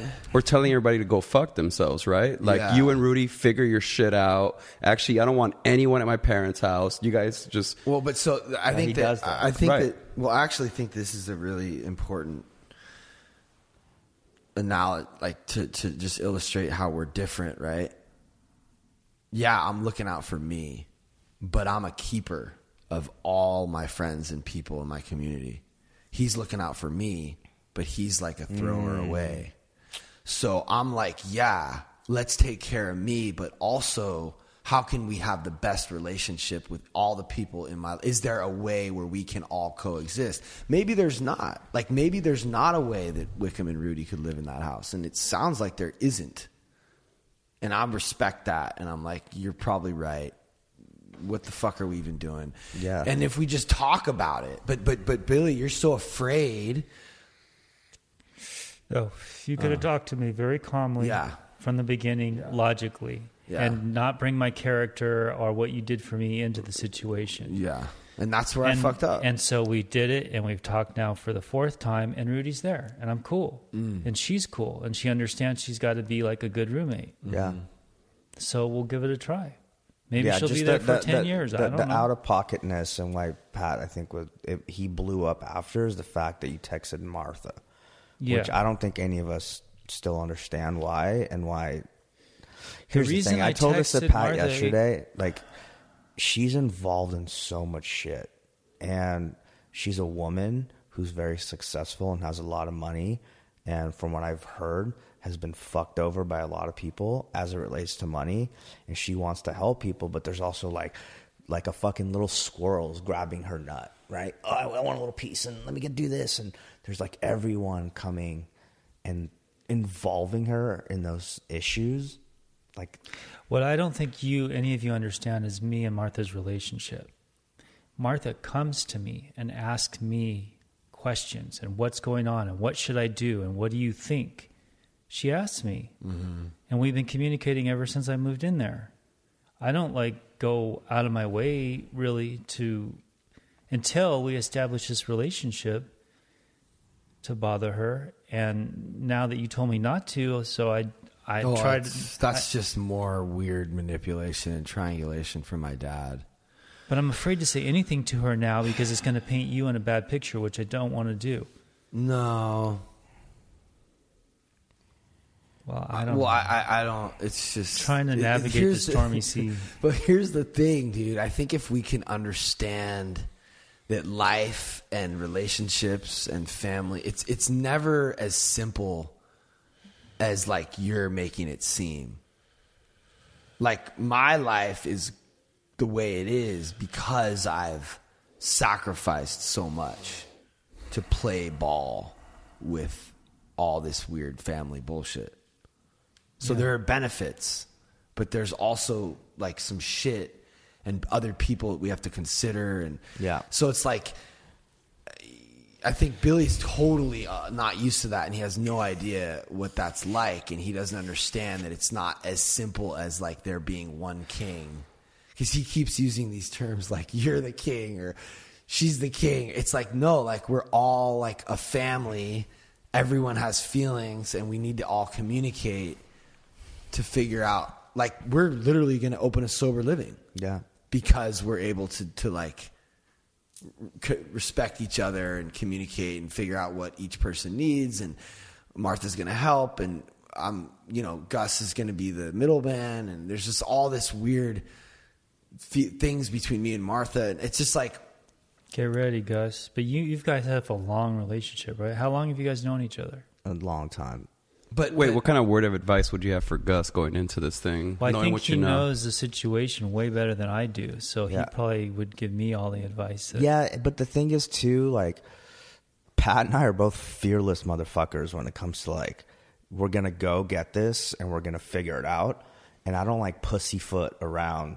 Like if Pat and I have a problem, we're going to sit down and talk about it. Well, and if Martha and I have a problem, we're going to sit down and talk about it. And like, I don't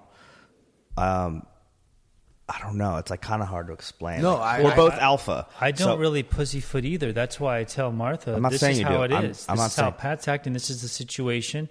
And okay, so got me in a lot of trouble. Let me ask you a question. This is what it really all comes down to. Pussyfoot. What kind of word is that? Well, I don't think he was saying that you. I didn't say you were that. I think he's just saying, like he asked, no, like our relationship. He's not saying I don't do that. I'm just saying that's what got me in trouble. But you would just throw me away. No, Pat. Oh. I'm never going to throw you away until you make it real clear that that's what you want me to do. Okay. But that's never going to happen. Okay, then great. Then I have a friend for a long time. But like this is kind of new for you. Absolutely. I don't come from a family. So I think this is big. Especially if this is like really, really, really powerful and like beautiful. And it was hard to get here. And I feel like my ego is just mangled right now. It's just like it's like it has like scoliosis. It's like still there, but it's like sideways and like, yo, you're like fucked up and you are like alpha and narcissist and like, but at the same time, I'm like, fuck, like there's no other way to lead. Well, there's other ways to lead, but you need a certain degree of that to accomplish greatness and lead. Yeah. But I could have done it with a calm, peaceful heart the way I'm doing it now. But instead, I was like, do you see how you kicking Rudy out? Like she would have just ended up on my couch. That's what was going to happen. You know what I mean? Like, yeah, that's like the situation you're in.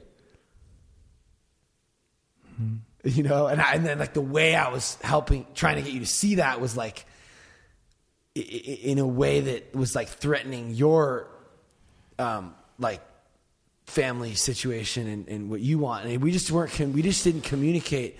I did not communicate well. I don't really remember exactly what happened or how it went down, but the truth is too, if you don't come at me hard, I'm not going to budge. You know what I mean? What do you mean? The only reason this has worked out is because you came at me hard. Oh. What do you mean? Huh. I would have been like, no. Wow. So you're saying that I did need to... You accomplished your goal by being relentless, yes. Huh. But what I'm saying is if I would have had a softer tone, I think we could have avoided... Oh, probably, yeah. That's what I'm saying. And if I hadn't had so much ego in how I was asking for you to like value me, then it wouldn't have turned into what it turned into. It's possible. Sometimes you just gotta let Pat bump gums and then let him chill out and come back the next day. Yeah, but it's just like It's just Rudy just is a new boy crazy. She fucked up, dude. And I feel like I kept saying that too. Did you tell her? Like, did anybody tell her not to do that? Not before she did it. After okay, well then it's not her fault. Like, if I was 24. And you said go live at this house. I'd have so many.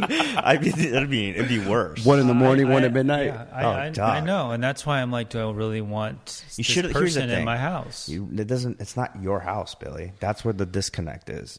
Martha's house. Yeah, but if Martha wants to put someone else in there, what you should have done. She didn't want to put her in there. Pat did. Martha is still against it. Martha's Martha. still against it. I had to convince her. Okay, we've been through all this shit. Let's just let it lie and see how it goes. Mm-hmm. Even today, she came to the house. I had to tell her that because Pat wants me to. So that's where we're at. And it's not Rudy's Pat character. Wants you to yes, do it is. It's because Pat wants me to. It shouldn't be that. Thank you, guys. It should be you want to do that. Like I don't. That's the problem. That's what it is. Well, then don't do it, dog. Like I'm too out. late. Too late. I gotta be out though. But you keep doing this thing where you're putting it all on me, and it's like all I wanted to do was like help you see the full picture. It's not as simple as you and Martha. There's other people involved. Consider that, and let's all make a decision together as friends, as people who care about each other. Now, if you don't want her there, I am so fucking done with this. Now here's the thing. Get her the fuck out already. No, I'm not doing that to her. Okay, but don't put it all on me if you don't do that. Okay. You know what I mean? Because that's like not fair either. All I'm trying to do... At this point, I want to give Rudy a chance to be a step up. We'll see what happens. Now we're talking. There you go. Now we're talking. I fuck with that. That's dope, dude. And if you want to kick her out on the street, that's on you. Kick her on the street. No, I'm saying, or if you want to kick her out onto my couch, that's cool. That's on you. It would kind of be a bummer, but I don't want to let that have as much power as I let it have 2 days ago. Yeah, the power. That's what the worst. I was letting that. I was having that be like an indicator that like you're like, no, I don't care. Like it's just me. It's only all about me. This is my house. This is what I want. Fuck Pat. Fuck Rudy. Like that was like, and it's not that simple. Like, you know, like you have like a fucking daughter and a family, and like she's newly sober, and it's just like there's more going on than that. I'm trying to see your side of it, you know? I just explained my side of it though. Yeah, and I'm reiterating what you explained. About like I'm not like you, Pat. I'm not, for one, I don't have this to bring people in and help. Well, actually you do now. That's the crazy part. It's not mine. No, I know, but this isn't really mine either, bro. I know. So that's funny how you just said that. And I don't mean to be like whatever, but like because of me, you actually do have that now. Maybe, yeah. And I'm stoked. Let's be stoked together, and let's do what's best for Rudy and you. And we're doing it. And look, it kind of warms my heart in a way that you would fight so hard for Rudy. I know she benefits you, but it's not even that though. Like, he would do the same for you. No, but she does benefit you. Yeah, but she'll benefit me in her car too. Also, and on my couch. You keep saying she's going to be on the street. I mean, she's been surviving with friends and stuff for a while, and right. She has an income now. She could probably rent a place. So I'm not, and yeah, you've opened me up a little bit. And so I'm still in transition. Like, I'm not even moved into that place. So I'm still just kind of blowing in the wind, that feels like. I'm not really established. But, okay, it's good. And it's nice having Rudy there if she's going to not bring people over and blah, blah, blah, and make a lot of noise. Mm-hmm. She's a very sweet... I mean, it's funny how that's literally as simple as this needs to be. Yeah, man. That's it. That's all, Billy, you would have needed to do is wake up the next day and be like, look, I have this house for me and my daughter. I'm trying to have it be really peaceful. Would you mind, like, just being cognitive of where I'm at? You're absolutely right, but I didn't know. I thought she had as much standing at that place as I did, and that I didn't realize I'm the kind of the boss of the house. He helped me see that, okay, I'm kind of the boss of the house, so I'm going to make sure. But I didn't know I had that power or position or whatever. And so I handled it wrong. Well, you did, because I handled you it texted wrong. Martha. Pat got mad. Everybody got mad. We learned a lot. Yeah. And now I have a better idea of where I stand and how I need to act. Yeah. And, like, you're a wonderful person. And you are, Not dude. really, no. You are. You're a great fucking person. Well, you're hold on, amazing. hold on a let me second. finish. You just need to... it just sounds like to me like you felt threatened. And you thought that Pat could take it all away. And so you protected yourself. You protected, what you have. Where it just would have been like, hey, Rudy, can you maybe not have like guys all over the time? And like, none of this would have happened. Nothing. So hurt people, right? Yeah. So he's been hurt by people his whole life. He's never had real friends, and he just said how his parents abandoned him. So he felt threatened. Yeah. And he was like, fuck you, Pat, right? Whereas you have a different situation. Like, that's why Gus can, like, yell at me and we can be friends, like, 10 minutes later. Yeah. And this is something that I've always been worried about with us, because I knew eventually it was going to come to this. And I've always been afraid that when it did, you were going to turn around and walk out on me. This is the common theme, though, of every episode on the Learning to Lose podcast, is how he's about to walk away from you. Mm-hmm. Because that's what he does. So you should just let him. But hold up. That's also my biggest fear, is a fear of abandonment. But he's here. I know, and we're working through it, and we're growing together, and that's fucking, like, beautiful. Right. So, like, that's kind of the core. Like, that's the work I want to do at Graceland. Like, this is the work I want to do at Graceland for newcomers and alcoholics. And you only can do it through relationship. God reveals himself through our connections to other human beings. Yeah. So the only way this is possible is by having a relationship and seeing these fears and how we react to each other, and him not actually hearing me or believing me when I said, even though it warmed your heart, you woke up the next morning and you were like still kind of afraid that that you weren't going to be able to reason with me. I just thought you're going to try to get what you want. But what I want is for you to be okay and happy. And I don't even think that I have that much control over that. And I don't really want that much control over that. But it would be nice to know that my friends think I have their best interests in mind. Billy, what you just said, like, I guess I'm not really understanding. Like, what you just said a second ago, you're like, you're afraid that he was going to do what? Get what he wants. What he wants is your best interest. You know that, right? Well, the first conversation, it didn't sound like that. He's like, well, let's move Wickham in there. Let's get Brenda now. You know, he switched the whole script on me. Those were ideas I had. Well, in my head, I'm like, oh, Pat has an idea that he's going to go for here, and he has the power, so... But I never said I was, like, dead set on doing that. And do you think that even if he did do that, that it put you in any kind of, like, distress or harm, that he would let it happen? Like, if Wickham came home drunk and Rudy fucked up with two guys and, like, you called Pat, dude, I can't live this way. You would be like, all right, you guys got to bounce. Yeah. If she fucks up and gets drunk or doesn't pay the rent, then she's got to go. No, but that's what I'm saying. Not even paying rent. That's not, Pat doesn't give a fuck about the paying rent part. Well, like, Martha does. I know, but what I'm trying to say is like, if Pat knew that you were in actual real harm or danger, do you think that he would allow it to go on? No. Okay.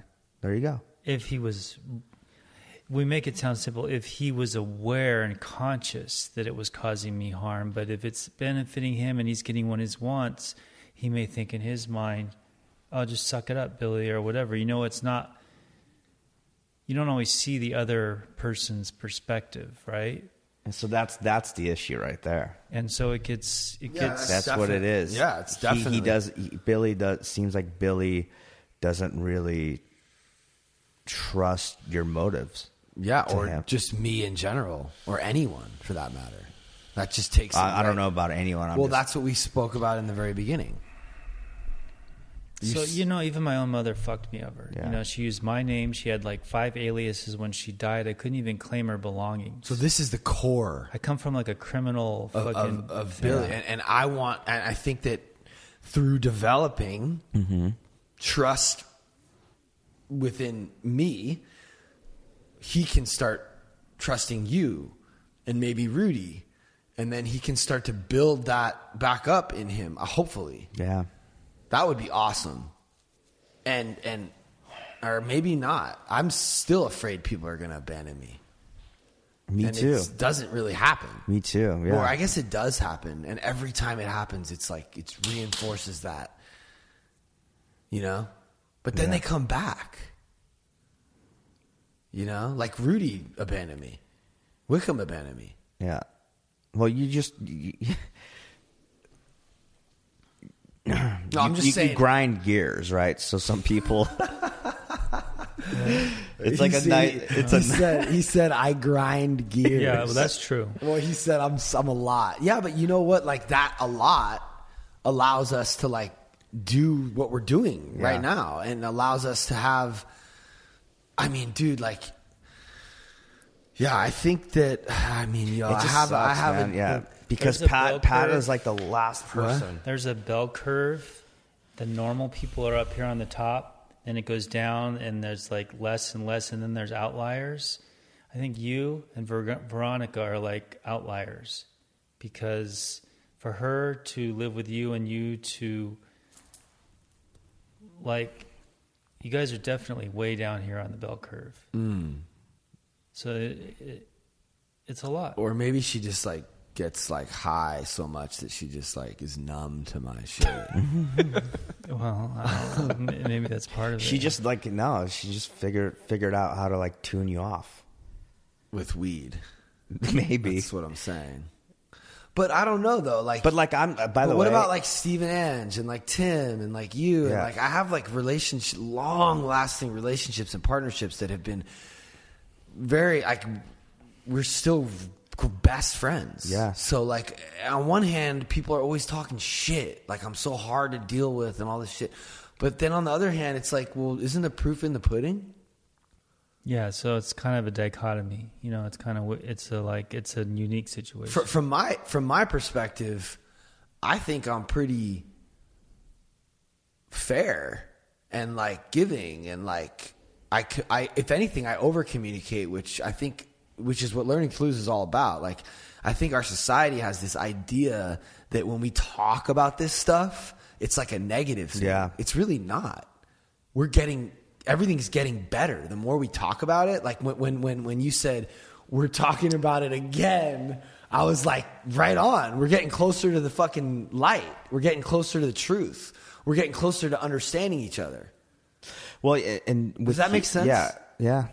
And with you, Pat, like I've told you this a million times, like your approach to certain things could be very intimidating, and like a conversation happens, and all of a sudden it's like at a level 10. Yeah, you know what I mean. Yeah, and that's like, the delivery is just like, whoa, like what are his intentions? But like with you, like especially now that we're going into business together, like when you come at me that way, I'm just like, all right, cool. Fucking, all right, yeah, we'll figure it. You know what I mean? Like, the way you react and the way you say people call you hard and stuff, like, that's none of my business. Like, you're going to continue to be that way. I'm never going to try to change that. You're never going to try and change that. Like, you just know that when you're dealing with Pat, you're dealing with fucking lurk nasties. But I want to try to change that. Yeah, but that's not our job. I know, but but you know what though? Like, I see how I did that to him, and that was my mistake. Was I let my ego and you know what? Like, I knew there were people watching. We had like 500 people watching that whole conversation. Oh, here we go. Yeah. Well, that's another really interesting thing, I think, that I feel like I didn't know that at the time. Yeah, and they were just like, bro, Danielle looked at some of the comments and she couldn't even look at what people were saying. Like, because I don't think Billy, he out of all the people in the crew, he's probably the least like hated on. Because how could you hate on Billy? Yeah. Right? So they were just fucking attacking me. You know what I'm saying? And I don't know that I was like intentionally like, yeah, I was on the phone with you and I was kind of like, I almost even feel like if there was a lav mic right here, I would have been like less like hostile because I wouldn't have had to like project my voice as loud. But because the phone was over there, I feel like I was talking a little louder and I was asking him questions that I knew would get, it's crazy. And then he didn't know that I was doing, and then it just like turned into this thing that wasn't even meant to be like that serious or real. Yeah. It turned into that. And I do that with you a lot too. Yeah. Like, I'll like fuck with him, I'll poke at him, and then I'll get burned. Yeah. Because I'm like, damn, like this just became something like real. Yeah. Because I got to be more careful with my aggression and my hostility and like things I say. Because like, even though maybe I'm being a little loud and aggressive and extreme, like there's some truth to that sarcasm and that there's a little bit of truth in there. So I'm thinking like, I'm just like, Billy, do you see how kicking Rudy out is going to affect me? And it's like the way I said it was like ego, and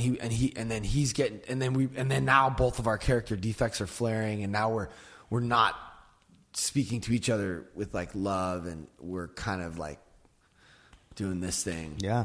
Yeah. So that's like my shit. Yeah, and like what I'm working on is like we're very similar people. That's why like we're really good friends, because like we have the same characteristics about a lot of stuff.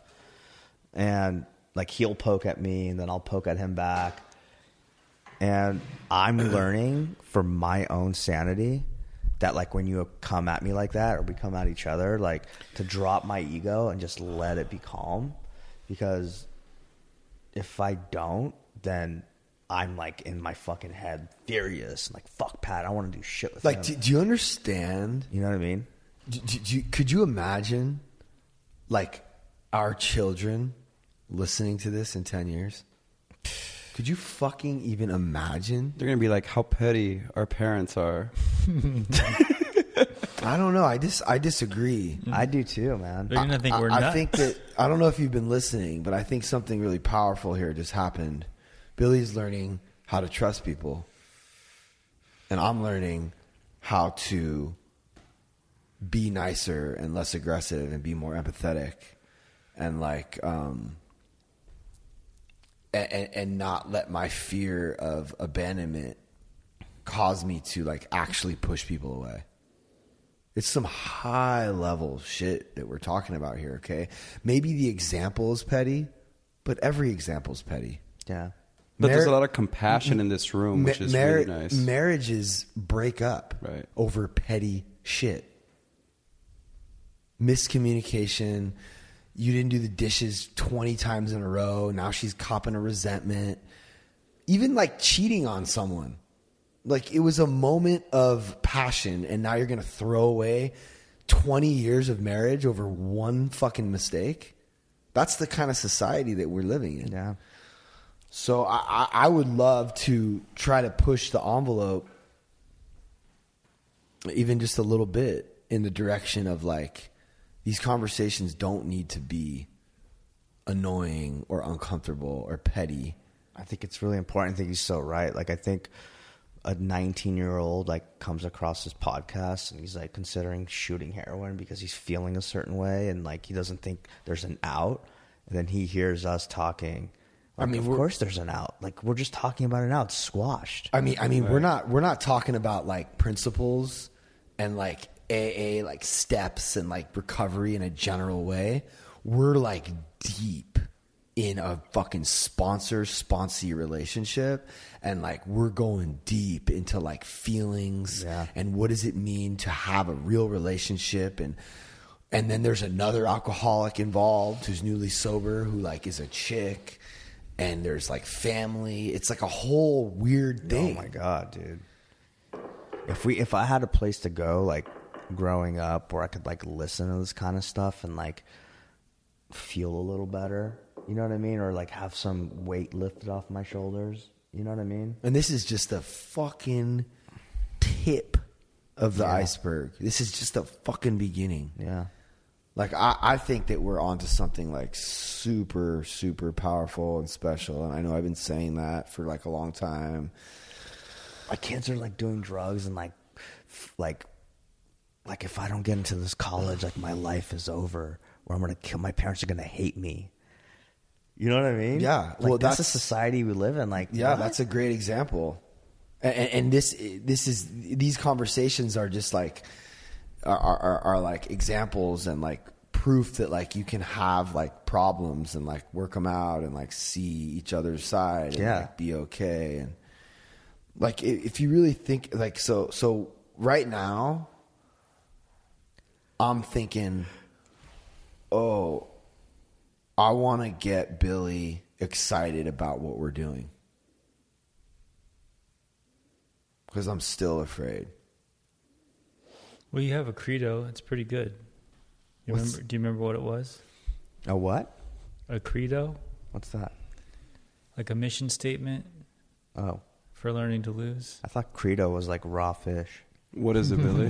What's a credo for learning to lose? I don't know. He did it really, like, it's getting better all the time. Yeah. Last time it was very like, oh, okay, I can get behind that. But I don't remember exactly how it was said or even really.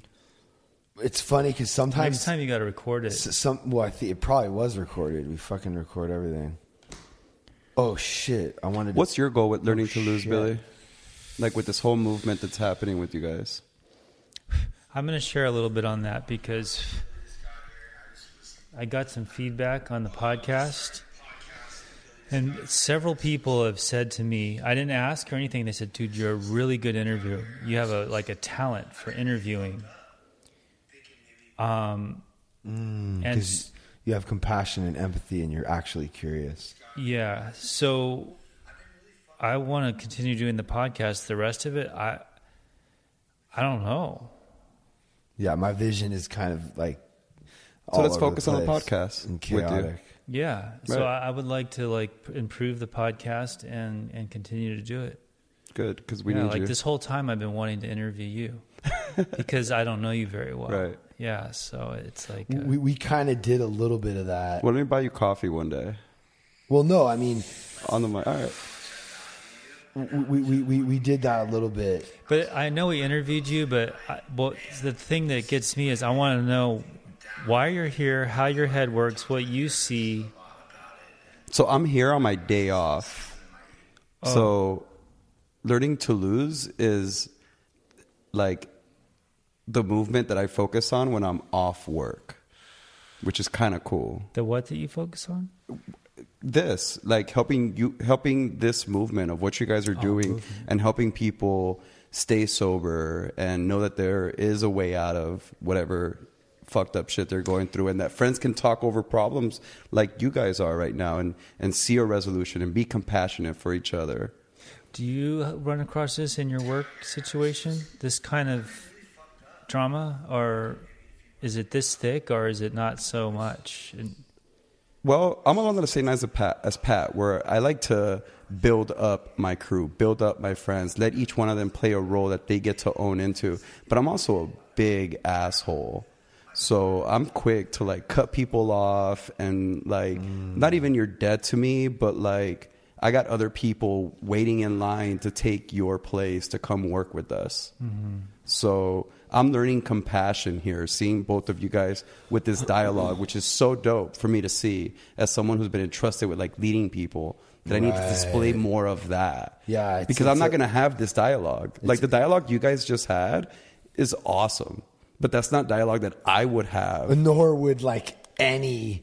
I think we went deeper. We go deeper than most. Even though you have like people like Gary Vee and Simon Sinek and a lot of these business owners who talk about how like communication and like empathy in the workplace is the most important thing, they're not going this deep. Right. No way. People are afraid of their emotions. And but I mean, maybe you don't need to, because in the workplace it's different. Maybe if someone's a problem, you just need to replace them. Is that or not? So like in my world, I guess I tend to lead with like my ego, to where like I feel like people on my team should not pay me to hang out with me, but they're gaining so much from me, whether it's through my network. So people that work for me end up at really dope places career-wise. So yeah, it's not like I'm taking my people for granted or anything like that, but my tolerance level, like I need more compassion in my life. Sorry, this is really important. I want to get back to this, but I just want to do while we're on this topic, I just want to do a quick little thing real quick here. So me and Billy have just been through the ringer, and we've communicated a lot. There was some drama that happened over the weekend, and communication and resolving your differences is not always fun or easy, but I think it can be, and I think that's a big part of what Learning to Lose is all about. Is through communication and emotional intelligence, you can resolve your differences. And what are some of your thoughts about what's happened here? For me, it's hanging in there, not throwing them away and not saying fuck it and packing my bags, and just trying to meet soul to soul, heart to heart, communicate. And how do you think we did tonight? I think we've done pretty well. Yeah. I think we've done pretty well too, and it was all recorded on this podcast. And yeah, man, I care about you, bro. Yeah, I care about you too. So you know what it is? Like, here's a good analogy. Have you guys ever like cracked a walnut? Yeah. Like a walnut, the exterior of a walnut is really fucking hard, right? It takes a lot of work to get to that core, like the treat, right? Of like the growth. You need to take pliers to it and break it open. Like that's kind of what we have. Like we're such all fucking hardcore personalities that unless we take a fucking vice to break it open, it doesn't work. So there's a few different things. I think that you said it kind of like really well that one night. You remember? What do you say? We'll say what? What the mission statement was, because I feel like we're still figuring this out, and it's exciting, man, because we have there's millions of impressions. This thing is like starting to go now, and it's not just the podcast. Like you're part of the community, and like,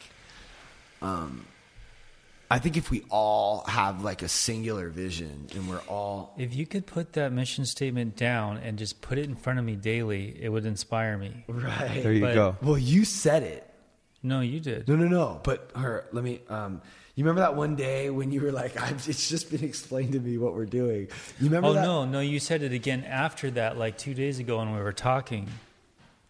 And you put it even better, and I'm like, oh yeah, that's something I can get behind for sure, 100%. What was the basis of it, or what was like the feeling of it? Fucking no, man, because it was in the middle of us having heated conversation, so it's like. Well, give me your version of a mission statement for Learning to Lose that I can get behind. Like, what is your intention with this podcast?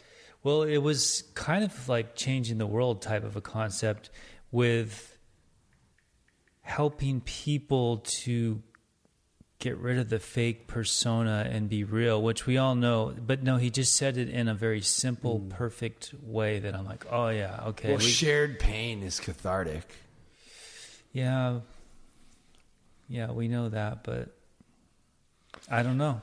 Well, I'm happy you're here, Billy. Write it down. Also, there's also the thing about like projecting the best version of yourself is contributing to like jealousy and shame. Projecting like the real version of yourself is contributing to like oneness and unity and like empathy and compassion and like being able to relate to someone as they are, not like a fake version of what they are. I mean, there's so many different, even just a simple thing of like growing from pain and loss. But words are so powerful that even after we're all long and dead, if you put the words in the right way, they inspire for generations. So I swear we... So in times like this, Billy, what keeps you from like grabbing a bottle and getting drunk? In times of uncertainty or... I know you're not a drug addict. I know with absolute certainty that the gates of hell will close behind me if I just take one puff off a joint intentionally. If it's an accident, that's one thing. But CBD. I don't want to go to hell. No, because there's a listener tuning into this podcast right now dealing with something that you guys are dealing with, whether it's with a friend or a spouse. And it can get overwhelming, right? Like tolerating other people and trying to co-live with people. Me and Rudy were just saying the other night, just how amazing would it be to have some red wine and smoke a joint right now? It would just be such a relief in all this drama and chaos. And she's like, oh my God, yes. But we just know that it's just within my hearts of hearts, I know that I can't safely do that. And the hell that I went through, homelessness, streets, just everything. It's just I'd rather kill myself than do that. Because the pain is too much. So I feel like we have to go to the bathroom. We did a post about this. A few posts. There's been a few posts, and I'm wanting to like find them so that I can. But I really don't think it's something you can kind of explain. What do you think? I mean, what do you think? What just happened here? This was huge. This was like a therapy session. Yeah. So there's value to therapy. So like for me, my takeaway from this is that I need to communicate with people that I love and I care about better, and I need to show compassion to these people because I don't know what they're going through. I can't put myself in their shoes. So like in Billy's case, he just wanted security and safety for him and his daughter. Yeah. Right? Where like in your case, you just needed somebody. But there's another piece to that. He wanted security and safety for his daughter, and he was incapable of trusting someone who he calls his friend. So based on the history of him, the right? Trust issues that he has. That's his part. And then... So, like, if we wouldn't have listened to that, we would have just been like, he's a dick, right? But now knowing what we know, we're like, wait, this is a root problem, right? Like, trust there's always is a deep. root. There's always a root. Right. Like, so I need to be compassionate towards people that I care about to sit there and actually listen to the root. Yeah, that's what happened here. But as far as, like, what we're doing, this is one post that was kind of a thing that... The more popular most people get, the less honest they want to be. This is something. Do you ever feel like that? Do you feel like that's true? I've always, my whole life, I felt like I wanted to do things I've always wanted to do the opposite of what everyone else is doing. So the more popular I get on these platforms, the more honest I want to be. So it says, despite its unpleasantness, pain or loss may actually have positive social consequences, acting as a sort of social glue that fosters cohesion and solidarity within groups. Pain or loss, like pain is the cornerstone to growth, right? So why wouldn't we share our pain and our conflicts and our disagreements and our arguments? I was kind of just... Did you hear that one, Billy? No. It's funny because I found this quote online, but I added loss to it. I fuck with that. Do you know what I'm saying? Right. So check it out. It says, despite its unpleasantness, pain or loss may actually have positive social consequences, acting as a sort of social glue that fosters cohesion and solidarity within groups. That wasn't it. No, it was just boiled down to its essence, and it just spoke bing, like that. You know, Really? it just woke you up.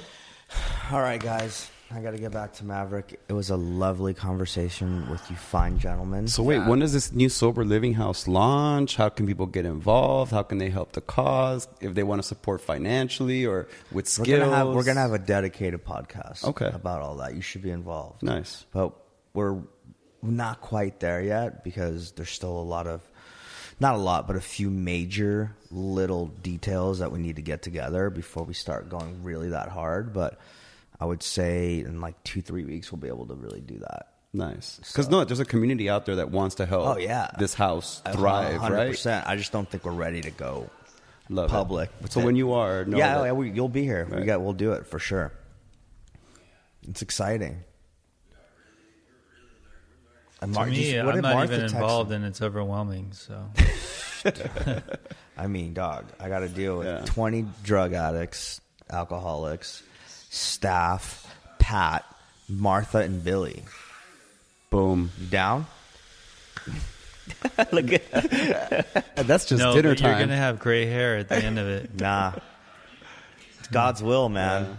Yeah. But I really appreciate everything you guys are doing. Like myself, I'm not sober. Yeah. But my dad died. Like his body imploded of alcohol abuse, and he was homeless on Lancashire and Sherman Way. Wow. And so I didn't know that. I felt like if something like this could have potentially like shown light to him, because it was disruptive, right? Like living with somebody that just drank that much, like growing up. Like, wow, you said your parents were really solid. Right. They were. He just had. Is it a flaw? Is alcoholism a flaw? Like that was just his. What literally took him to the grave. He was able to work and function for a long time, and then finally And then in betweens, like on Friday nights or Sunday after soccer games, it would just be like that extreme alcohol abuse, right? Dude, that this is so crazy. My mom, my brother, my sister, and myself like had to experience, didn't know how to deal with. So it's part of the why I'm here, right? To like, wow. Not even like his legacy play, but like if I can like help you guys reach that one extra person, right? Well, yeah, I mean, you can help us reach that 1 million right. extra people. That's why you're here. It's so that's why I'm here, Billy. You can help. No. He wants to help this. because your experience. Because what it did to my family. So, like, his death didn't affect me as much as it affected my little brother and my little sister. To me, I just, like, buried a drunk. Yeah. That, like, would occasionally beat the shit out of my mom. Wow. Right? But as the older brother, I saw that. My little brother and my little sister, they saw, like, a hero, right? That passed away. Wow. But I love the guy. Like, he taught me how to throw baseball. Like, awesome guy, right? Yeah, so you have a certain kind of emotional intelligence or whatever, because I'm the same. Like, I buried a lot of people, and it's just like, okay, well, you were this. Yep. And whatever, yeah. And like what you're saying, Greg, it's not necessarily about like what you're getting out of this is personal growth too. It's not just about your dad and right. his disease. That, you know what I mean? That affects you, but what you're getting out of this, it's doing something to you inside here that's like helping you maybe. I don't know you that well, but it's maybe helping you turn over some of the insecurities you have or some of the issues that you have that have nothing to do with alcohol and drug abuse. Or it's introducing me to a proper friend group that I get to see how real friends communicate with each other and like hold court with each other to where like I come from like a rougher environment, right? Like not necessarily trust nobody, but like I'm out for me. I got to fill my cup up. And like what you guys are showing me is different. And that you guys can do this in a sober way too, right? So the rest of the world, it's like, oh, let's smoke a blunt and then talk about what we're going to work on. Or let's go grab a drink and then talk about what we're going to work on, right? So for me, it's really comforting to come into an environment like this where, like, that's not the theme, right? Yeah. So yeah. Selfishly, that's why I'm here, because I desire. It's not selfish. Friends that value each other the way you guys do. Yeah, It's not selfish. It's like dude. a different kind of closeness. Right. Yeah. And it's not like there's a certain kind of bullshit in like the fashion, like in the cool, like, yo, like everyone's just trying to be cool. It's not, there's like a barrier. There's like a wall up. Everyone's got like a wall up, you know? And it's like, what's really going on in there? Yeah. No, like Tim. Like Tim is just a king surface guy. That's why he almost is even uncomfortable. You can almost tell, like, he kind of gets like, he's down to go where we go, but he's not like that guy. No. And most guys like aren't Yeah. like Aaron wouldn't dare go. Neither would Tall. Neither would, or maybe Tall would. That could be fun. I don't know. He needs to go. I think everyone. He's.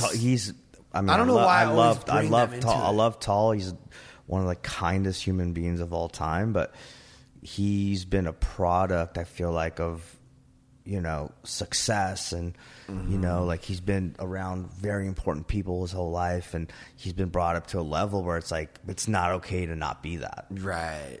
You know what I mean? Which it is, dude. And that's just Like, a daily struggle. yeah. I thought I knew that Yeah. until I started getting more and realizing what this could be, and now I'm like hung up on it again. Yeah. This is But Tall, something. I mean, Tall, fucking people love Tall because he's tall, not because he's friends with Well, I'm just M. saying- Shadows from Avenged Sevenfold. Like, Right. I don't know that he knows that a lot of the time. Yeah, I don't know. I just think that's like there's something cool about going all the way. So this was another one. That's cool though. I never knew. I love that Billy just got that out of you. I don't know why you've never shared that before. Yeah, because this is new to me. Like, I'm always like the package, right? So like the token Hispanic kid in tech from South Central LA. So I got to carry myself a certain way and not be transparent and like share with the universe, like, share it. How my Where do we dad's death find affected Greg? me. He's fucking awesome, dude. Seriously, how did you like come around? I don't even know. So I first got introduced to Pat. There was a girl I was living with, and she left a Hyper Crush shirt at my house, and that led me down this rabbit hole. So like, and then I knew of him because Nate, You looked it up. Kaya. You looked up Hypercrush. Oh, Nate, Kaya, Totally. that And it too, took me yeah. their MySpace, because I had just moved out here from LA. And so like I didn't know Agora Hill. Like I lived in First Neighborhood in Westlake, and I didn't know Agora Hills. I didn't know what the hell was going on out here. And yeah, this girl spent the night, left a T-shirt at my house, and I was like, oh, what's Hyper Crush? No shit, they're here in the area. That's dope. So that was like the seed, right? And then fast forward, I'm gonna say like 7 years later, I ran into Pat at Core Power Yoga, started getting a sense of like the early like movement that like I saw. This was like pre-COVID, right? So like I'm seeing his energy, I'm seeing what he's up to, I'm seeing the value he's trying to bring to the universe. But this is also like after two of his, well, he knew Nate pretty well.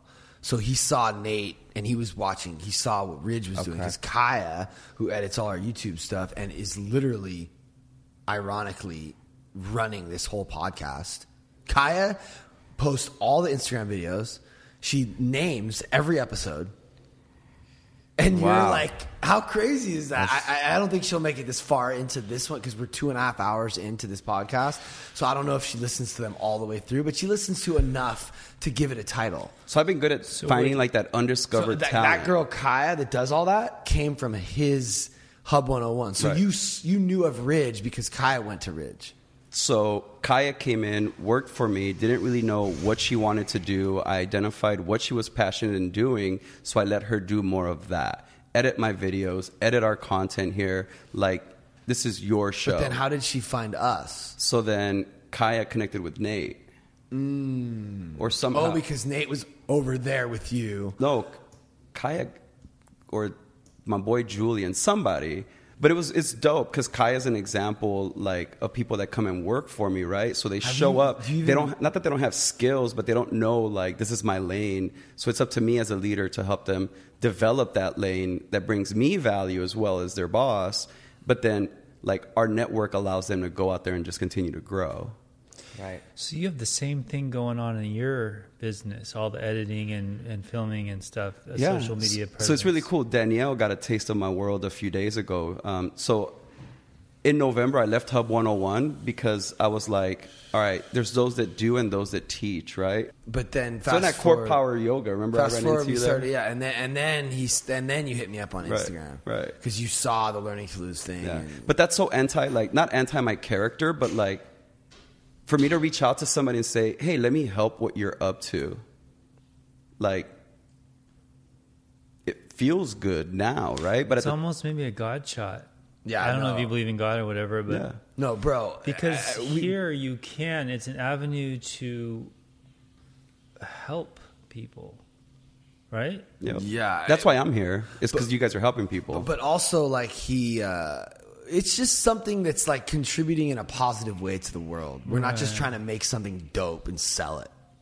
Like there's a real message. We're trying to live our best lives and be of maximum service to our fellow humans, which will actually give us the most happiness in return. It's kind of the secret that it's so weird though, but it's by exposing ourselves that we help others. Right. So, it's like cathartic for us, like check and it out. It helps people. Check this out. I just found this. So we've been talking now for a little while. Has the message become any clearer? It's fucking crazy. I feel like Billy's finally starting to understand something I thought he understood, but I guess he kind of didn't. So it appears that we're on a mission to help the world, I guess, by showing real people. And it's okay to be a real person. In fact, it's really the only way to feel good about yourself, because you're not going to measure up. Well, I just showed him Kylie Jenner's Instagram, and I'm telling him, well, this is kind of like the bar for most women, and it's unreasonable, and how does that make people feel? It's just one example. But what I didn't understand is all kids from 7 to 27, social media is like their likes and following is how they measure their value. I honestly can't even imagine what it would be like to be in high school right now. If someone in the class has 100,000 followers, they're the most important. Dude, I look like Well, I just do, bro. I just went through the Learning to Lose page, and like, he's been going through a lot. He's been like distant, sad, in turmoil, in conflict with me. Like, so this has been, I think, also building up. It's funny to have a record of it, but there's like a bunch of posts that's like, Billy's sad. We're working out our differences. Like, so I feel like hopefully we're approaching like a breakthrough. But his strength in continuously showing up, like, is an awesome example for us, right? Yeah. That it's like we just have to show up. Yeah. Because he's had every reason in the book to not show up, right? But he continues to show up. Well, I think, but he's also had every reason in the book to continue to show up. But our minds are the type of minds. Because you've had a tough year. You know what I'm saying? And like... But it hasn't been the toughest, right? Well, it's been tough because of the family breakup. Yep. Yeah. Well, besides that. But, on one hand... It's good. On one hand, he's like, this is so great. It's been good. Yeah. No, you're holding up... Hanging out, like being around people. Talking to the mic, Gus. Yeah. Being around people and like, I don't know, just... From like when the first time I met you at prime time, you were just like, not that, like you were just really almost like a turtle in its shell. Like you were just like, you only talk to Pat really, like, you know what I mean? Like, but now you're like a lot more approachable. Like, hey Gus, how are you doing? Like, well, you know what I mean? Like you come up to people and you engage them. Like, it's been a slow process. Yeah. Actually, you know what? I just want to kind of shed a little light on that. I would probably say Learning to Lose as a brand, as a podcast that's actually has some listeners. I think the beginning of the quarantine is sort of a nice little landmark, or kind of a little, what do you call it? Like a pinpoint. Like a pinpoint of where you could say this all started. Which it has, 7 months, 8 months? I mean, we haven't really even been all in on this for even a year. I feel like let's just call it a year. This is still year 1. And the hashtag's at over 8 million. To show you how important this is to the universe. Yeah. So and how much the universe needs this. But I also think it's important for somebody like Billy to kind of like wrap his head around that, because brands and businesses take decades to build, right? They become super lucrative eventually, but they take a long time to, I mean, Joe Rogan's he's approaching 2,000 podcasts. Jesus. And that's one of the many things he's been up to. Yeah, but we haven't even done 100 yet. That'll be an so awesome I don't even know that I don't think that his podcast even mattered till it was on it, like its 500th episode. Like, just to kind of put it into perspective. Do you know what I'm saying? Like, because I feel like sometimes because for me and Billy, we've put a lot of time and energy into this. And I don't think Joe Rogan ever gave a fuck if it got big or not. That's his thing. That wasn't the intention. That was the best part about it. And we didn't really either. We don't. Well, I mean, because me and Billy used to always say this was good for us to do. Because it was like almost like a meeting. Like Joe Rogan started that podcast because he liked talking to his friends about UFC. Right. Like, that's it. Right. That's what it started. Like, he's just like, would you see that knockout? Did you see that fight? Yeah. What would you have done differently? And they talk about martial arts. And, like, we're the same shit, but we're talking about our emotions. And also there's a common thread of recovery woven through the whole thing. I can't wait for Billy to start bringing in guests. I want to meet, like, people that he's like, you know what? I'd like to interview you. Yeah, like have you? I feel like Sasha was like about to come. I've asked a few people. I want my stepdad to come on. Wow. You gotta push though. Like you guys should get Astrid in here. I mean, okay. Do it. Wow. I was actually just on the phone with Serena because episode 4 is about you moving into this house. Uh-huh. And I was like, you know what? Let's tell the whole story and let's use everything that we have to tell it. And she's like, she doesn't feel comfortable doing it. What, the night here? Yeah. She's not, she won't do it.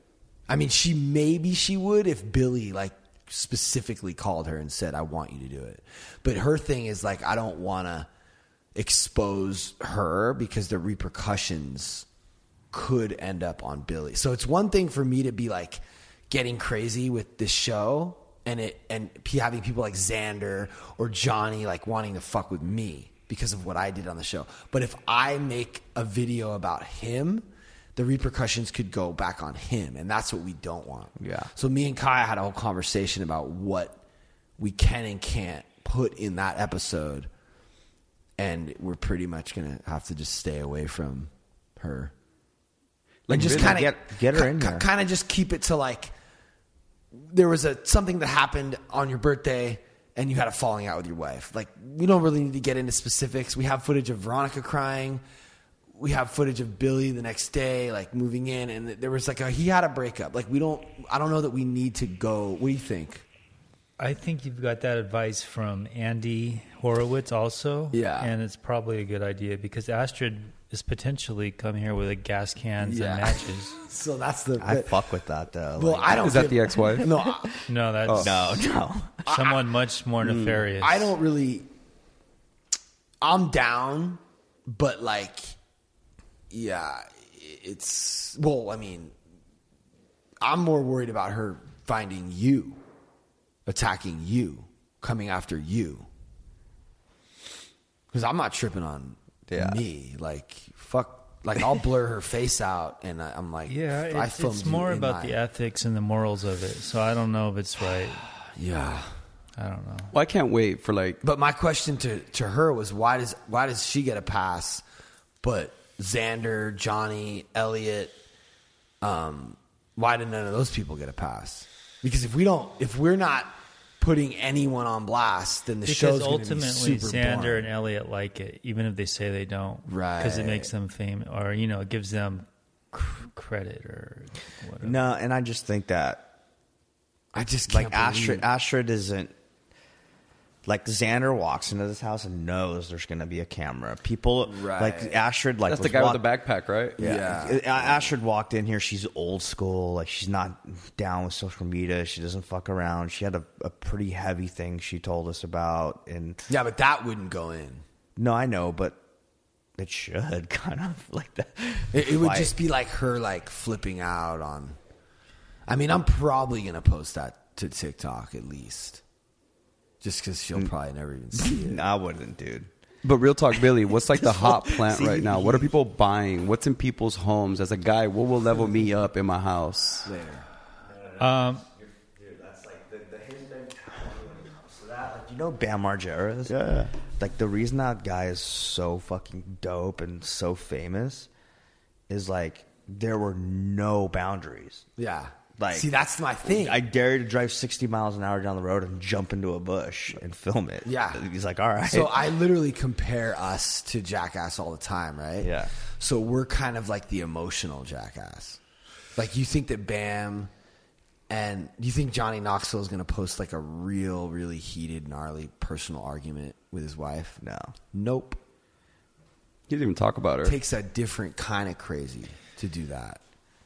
So like, it's like, I love that you just brought that up because it's like, yeah, man, it takes a lot of courage to do what we're doing. It's a different kind of courage. Yeah. It's not like obvious, like, oh, they're fucking jumping out of a window into a fucking shopping cart. Yeah. It's like this fool just exposed like his most vulnerable moment with the person he loves. Yeah. And they're arguing and they're gonna still be okay afterwards. Mm-hmm. So it's crazy with a purpose of saying, like, you can argue with your wife and get through it too. And look how bad our argument was. And we're good. Yeah. Look how bad it got. And we're good. So now you can be good too. Hey, can I bring up something totally off subject for a minute? Mm-hmm. So my Adventures in Hinge, our dating app. Oh, yes. Didn't you meet your girlfriend on... Yeah.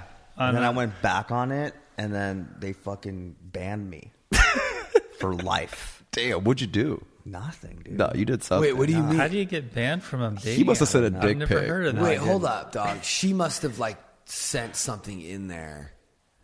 I don't know. He's turning red. He did No, something. he did something. Something happened with it. No. Like, no, dude. I'm not chill with like sending dick pics and stuff nowadays because it's always gonna. So, but what do you think happened? I don't know. Really? You have no idea? No. Well, she must have. Are you lurked. guys still together? No. Bro, she went in your Instagram and deleted shit. TikTok. No, she ended up not being the one. That's happened to me once. okay. They went in my phone when I was asleep. Danielle called her. So who was it? How did that? Wait, what? Yeah, I still don't know, dude. Oh, you know what? You know what happened? One video may have just gotten removed because it was like her ass. That's probably what happened. And you probably turned that one video into like 3 or 4 and. No. There were 3 videos deleted. How? For sure. Tell me, dude. I have no idea. TikTok must have removed them because they were like, I just had it, but that's the thing. But TikTok lets you know that they removed the video. I didn't get nothing. So there you go. She deleted it. Well, you get a violation and the video becomes dark. Right. But hold on, on Billy. Let's hear it. Yeah. What happened? Okay, so here's a quick synopsis. Right You went away, on a date. I finally went on a date yesterday. No way. But first of all, Insert cheer here. so I get on an app. I've never been on a dating app. Never thought I ever would. Right away, I found hookers, and I'm like, "Oh, that's weird. I didn't know that was." Yeah, there's a bunch of them. And then I found a scammer who was trying to make me fall in love with her and give her money. And then I've been chatting with a few. It's like for dudes, you go through hundreds of pictures, and you're like, "Can I see myself actually kissing this person?" No. She's hot. Oh, 22. No, she's... Yeah, it's hard. And then the ones that like you, oh, I'm 65. I mean, it's even harder when you're So wait, have you 40s finally and matched? 50s, you know? I met up with somebody I was chatting with. She was real cool, but she didn't look anything like her profile. Catfish. So you're not into her at all. No. So you took her out on a date and she looked nothing like her profile? Well, I mean, I could tell it was her, but that's about it. Like, She looked really cute in her bio. And then she showed up and emo chick you showed me? No. then she showed up and she was like chubby and like not. She was like 30 pounds heavier. Yeah, right, dude. Yeah. Welcome. Yeah. Welcome, Billy. And then I met this girl. Talking to the mic. Yeah, I tried to do that. I tried to show him how to do that. But You can't just be like, oh yeah, she's cute. You know that if the girl posts like. Well, I wanted to give her a chance because No, I'll she's do real the cool. Google reverse image search. You know what I'm saying? Like, If they don't have full body pics. Yeah, now I know. Oh, she's really plump. so wait, is this your Yeah. first date after your separation? Yeah, this is my first. What was date. the feeling leading up to the date? Like, did you like trim your nails? Did you comb your hair? Like, walk me through it. I was usual, like really late, still at work, rushing over there. So I just went in my work clothes. And then Pat called me when I was trying to find the place and just fucking tore me a new asshole. And I was like, didn't even know where I was, and I was all emotional. And anyway, it was fun. It was Right. exciting to go on a date, but it was. Where'd you guys go? We walked around the Silver Lake Reservoir because she lives real nice. close to that. That's where Juliana lives. Oh yeah. Yeah. Dude, and when we were walking around the reservoir, there was just all these hot, like, hip chicks all around, like, doing their thing. But Did you anyway, guys get like an ice cream or just walked? no, we just walked. And then there was there like a good night kiss? Or a hug goodbye. Oh, no, there's no way. There's no way. I just, You just said goodbye. I gave her a hug and said goodnight. You never text her again. Well, that was one day ago. You gonna text her? Probably because I just want to be a good guy. But You don't have to. Okay. You don't have to text her. You can ghost her and it'll be okay. And then you know what else I met? So I got to this point realizing that How old is she? 35. Oh damn! Damn, Billy. Billy, go, Billy. Let me see a picture. Well, she doesn't look like this. Oh. Let's see what she sold, right? Yeah, let's see what she got you for. You bought a lemon. No, but what was that feeling like before that first date, Billy? Like, were you all giddy? Like, No, I was kind of scared. good. So these are the girls that like me. I'm just not going to go out with her. It's just not going to happen. So she's gone. No, Boom, she unmatched you. Boom, she beat you to the punch. Oh, she wasn't into me either. I probably don't look like my profile. Wait, I fuck with Billy dating heavy, bro. Like, I need a camera crew around this guy when. Well, I almost just wanted to film that right there, but I already Does that got. look like me? Yeah, that's you. Oh, you got a new phone, dude? There's just so many fucking videos. But online. you know what? I bet this girl. Billy's got a shirt. What? Look at this guy. Fuck yeah. Yeah. He looks like. No shirt, Billy. Well, I like it when the girls put it out there and they give you an actual picture without makeup and what they actually look like. Yeah. Because then I know. Yeah. Well, you gotta go next time you're debating. You gotta go to their Instagram. You let us help you really figure it out next time. That's all right. You went for a nice walk. I have another one lined up. Nice. love it. This fool's got full shirt off, titty pierced. So this girl, Oh, he's got his titties I'm pierced. supposed to be going out. Who's your with her. sponsor, bro? Cute. All right.